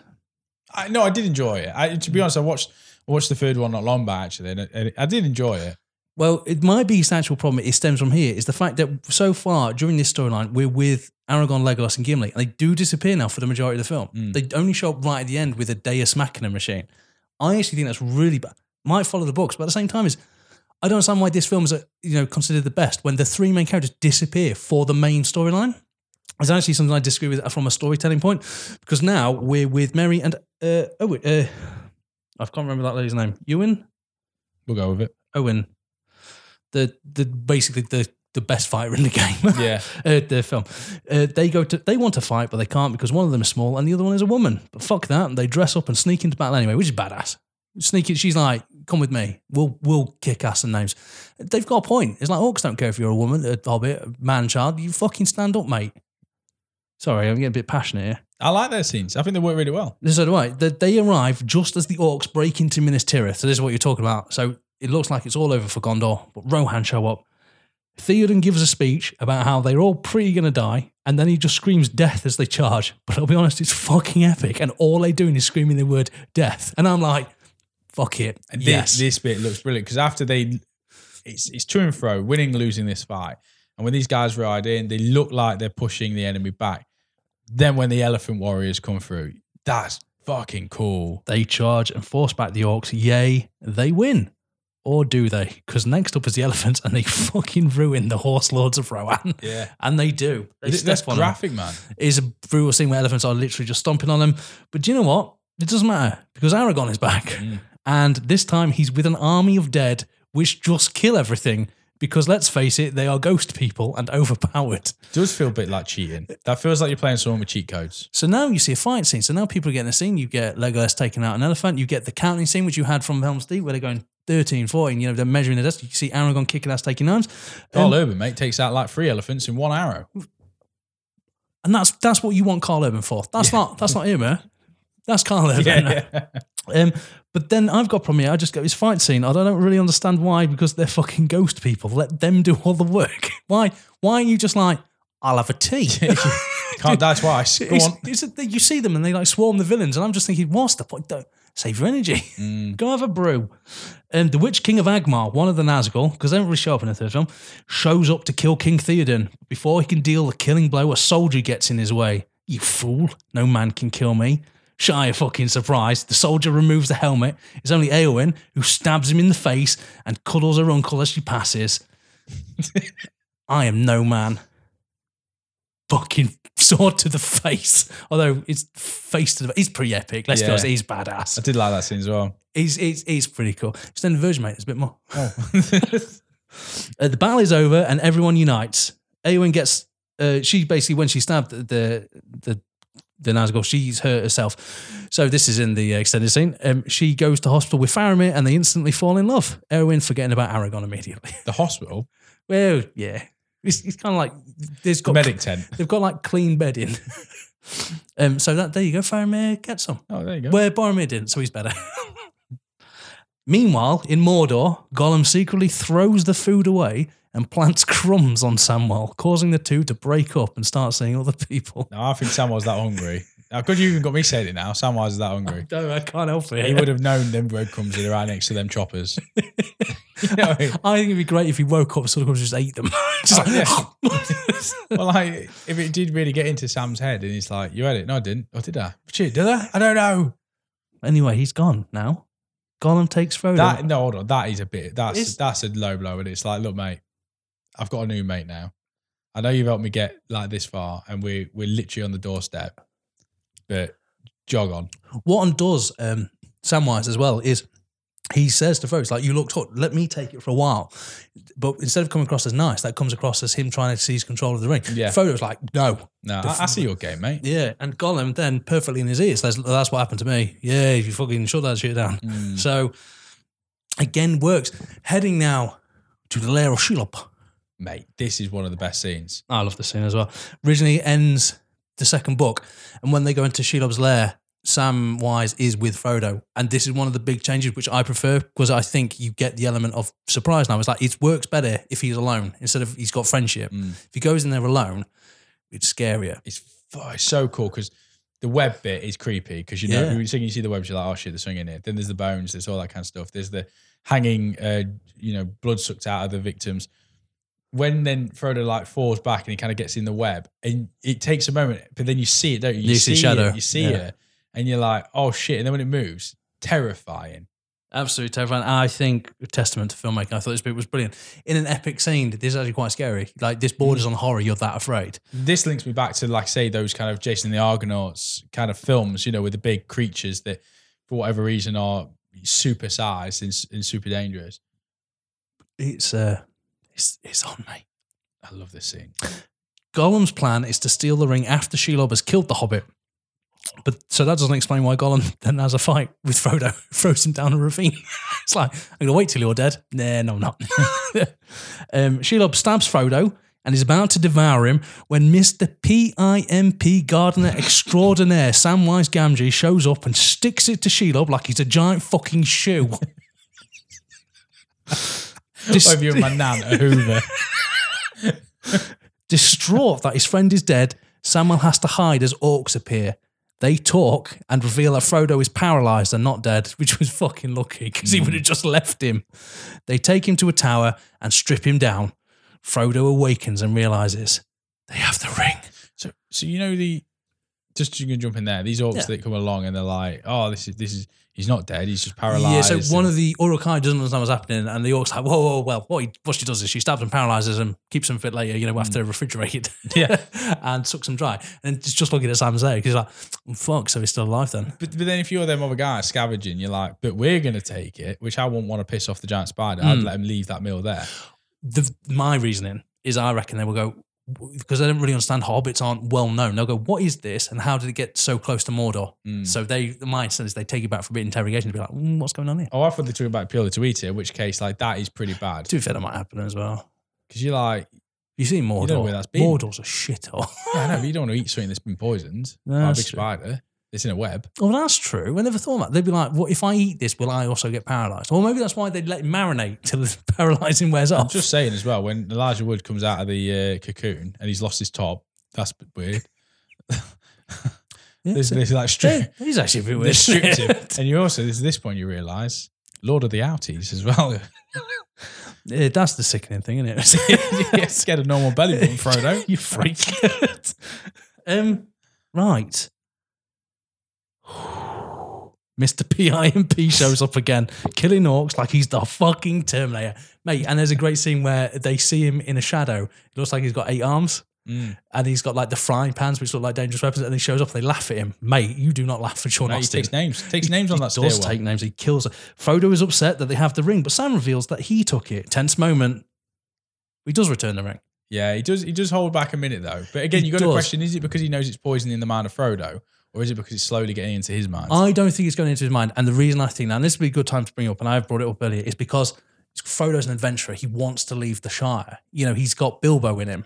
However, Samwise never wants to leave. Samwise is happy to stay in the Shire and be with his wife. So it's like the ring can't do anything to him. The ring. Do you not think Sam's had Bilbo in him as well? No, I think Bilbo definitely kept it in the family. There you go. I made that sicker than you thought I could, didn't you? Right. So they're traveling across the last part of Mordor. Gandalf sends all surviving members of Team Man to the Black Gate, which I think is fucked up. Because if you're a man of Gondor, you'd be like, no.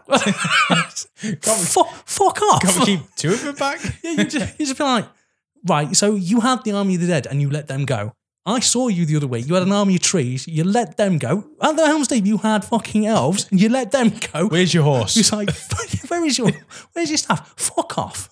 Fuck off, Gandalf. It's fine because you can come back as Gandalf the fucking wizard. Yeah. I can't. When Bill dies, Bill stays in the fucking ground. What's Gary going to do? It's like, fuck off. When you get there, fuck off again. I absolutely love a deleted scene where it's just like someone comes out and goes, Gandalf reckons we're going to the Black Gate. Well, Gandalf can go fuck himself. And then you saw Gandalf show up on his own. It's just like, oh. Just every time he dies, like Gandalf the green, Gandalf the blue, and Gandalf the pink. I really don't want to die for a while, boys. I could do this for at least 30 more times. Then it gets really strenuous. It's like Gandalf the ultra pink. Gold. Oh. Gold Gandalf. You got to win him.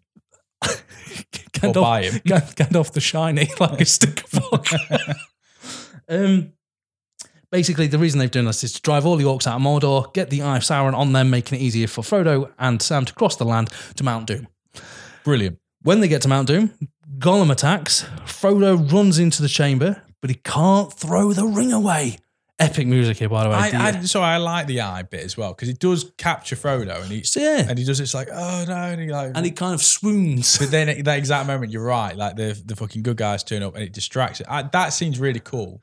And the reason why someone would think that is that they announced that as Aragorn. So Aragorn was obviously the Isildur's heir, so it's like maybe he has the ring. So it's possible that maybe he's coming because he thinks the ring is like.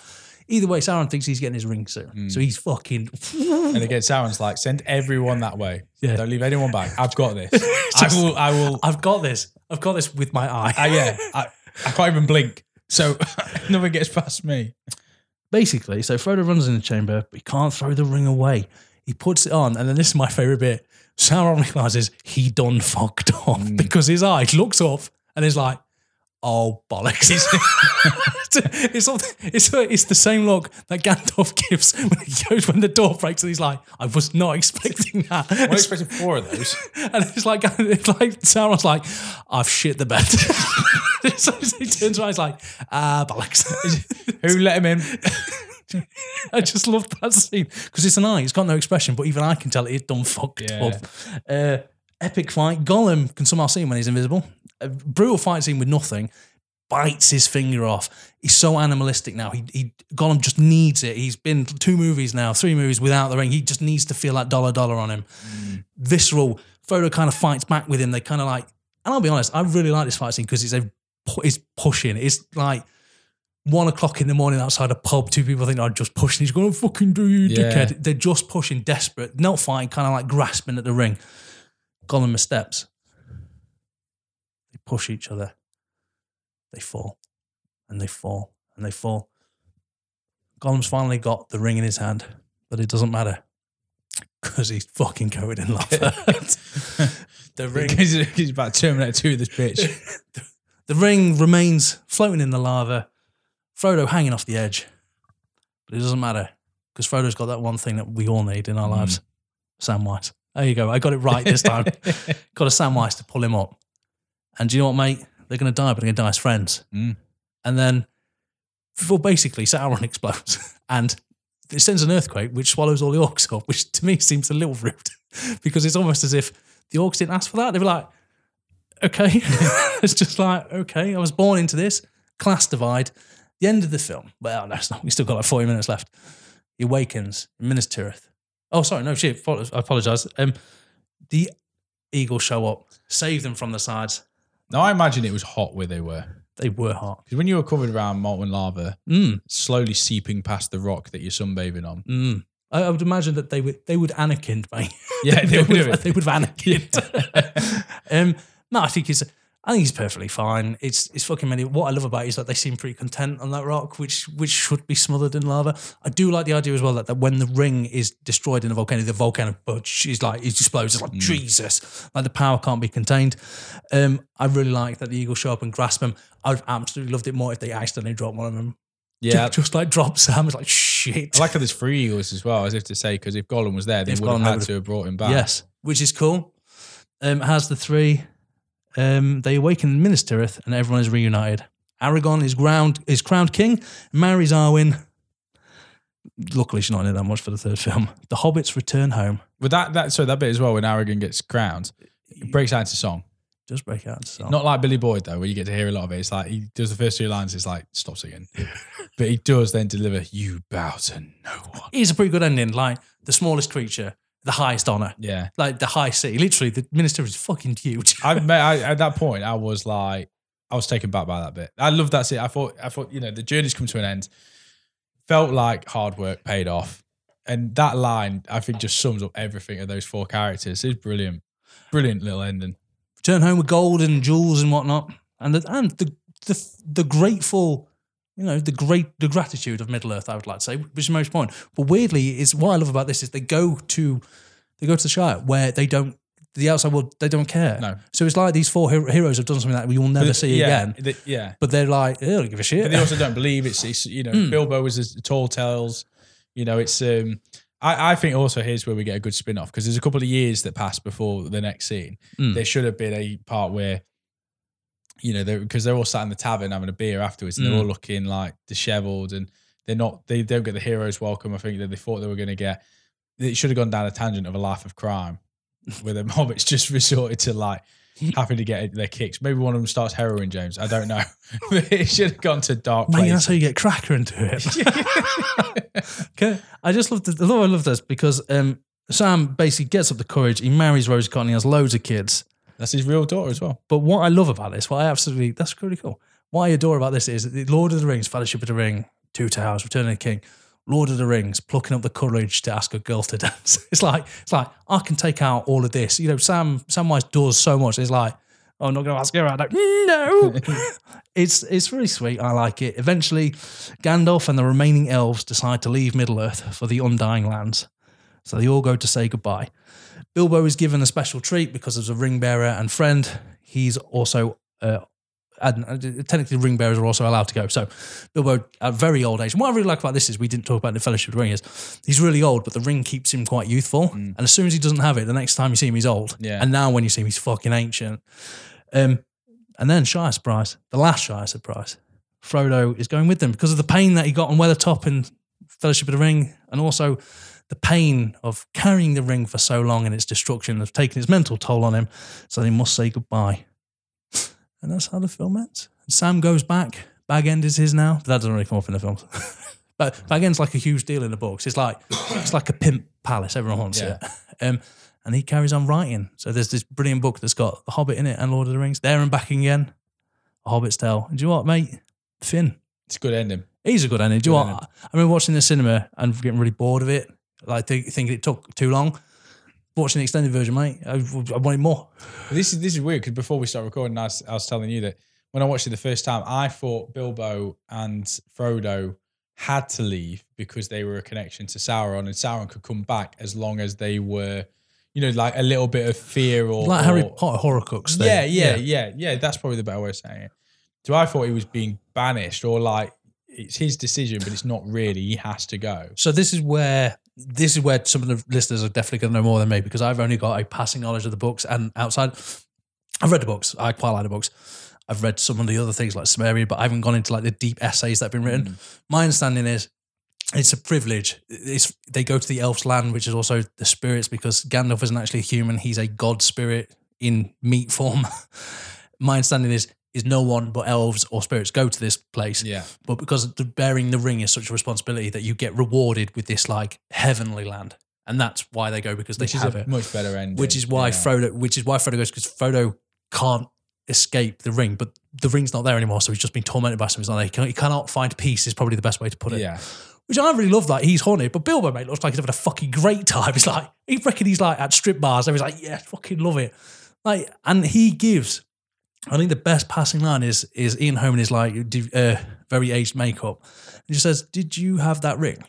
I just want to see it one more time. Because remember one thing, Bilbo never knew what it was. He never got told. I was like, oh, it was the One Ring, and he had it for so long in his possession. I really liked that idea. Like, he had it for so long, but because he was such good natured, he never really cared what it was. He just needed it.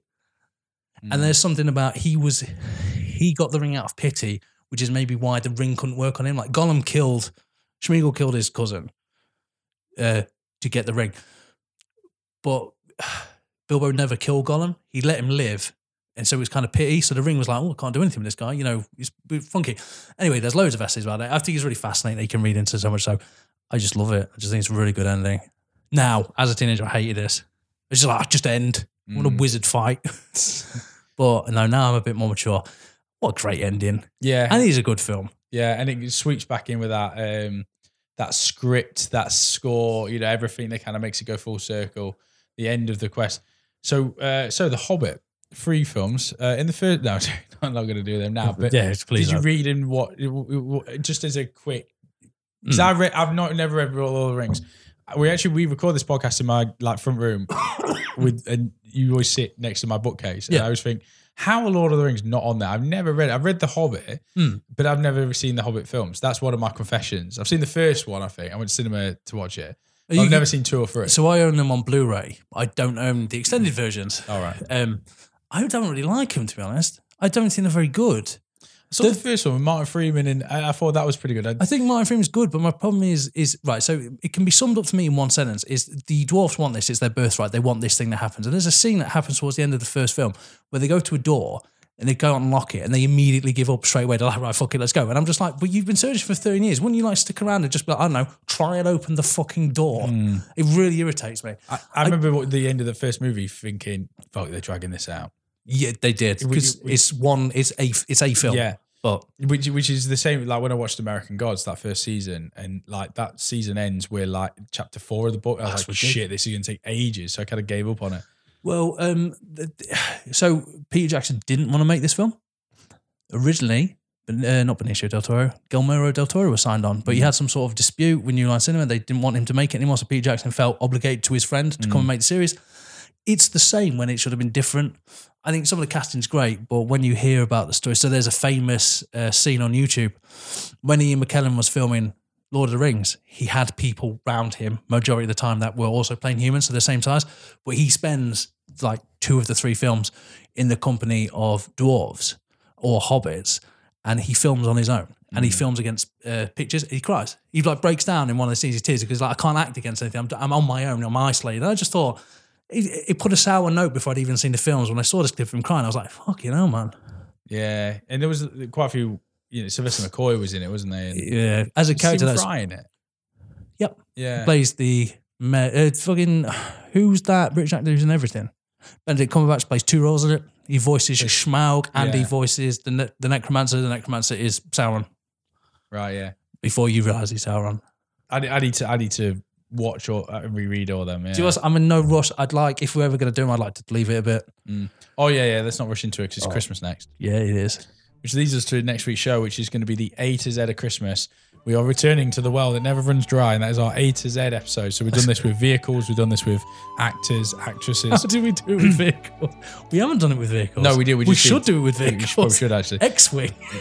But we have done A to Z. So, you know, you kind of assign a film, a scene, an actor, or whatever, Christmas oriented. So it's normally a really good, fun, not looking at any single one film, just looking at tropes, traits, actors, storylines, scenes that are, you know, synonymous with us and Christmas, but following the alphabet. So it should be a pretty good episode. Well, we hope so. And you know what? It was really fun doing Lord of the Rings, guys. I hope you really listened. I hope you Hope you enjoyed listening and listen to us talk for about, 2.5 hours, I imagine? 2 hours 40 coming up, yeah. So nearly as long as one of the movies. Not the extended cut. Jokes write themselves, don't they? If you'd like to write jokes for the show. Yeah, send them in on a used napkin. And in crayon. No, it's been fun. I've really enjoyed it. I've enjoyed really nerding out these last few weeks because we were originally going to do this episode a few weeks ago when we announced we were going to, and then it was like, it's a 20-year anniversary. We should wait. I did rewatch them in that time. Yeah, yeah. I rewatched the third one. So it's really weird. In the last 3 weeks, I've watched them all and the third one twice. Yeah. Because I couldn't remember anything of the third one. I was like, but I've just watched it. And I couldn't remember it. But yeah, such is life and time and work and children and stuff like that. But yeah, I really enjoyed it actually. And I think, if we had done this too soon, like in the first 100 podcasts, we would have missed a lot. Yeah. We felt like we needed to get there. We needed to go on a journey, like some sort of fellowship. Yes. That's our show.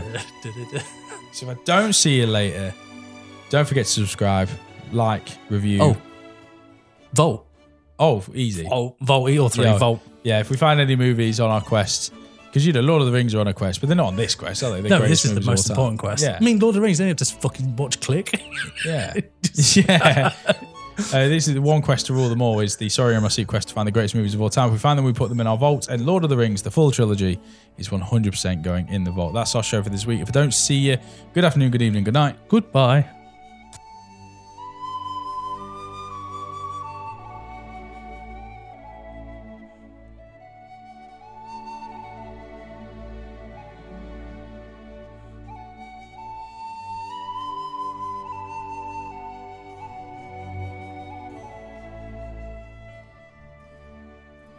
Frodo Baggins is my name, and this is Samwise Gamgee, Your bodyguard? his gardener.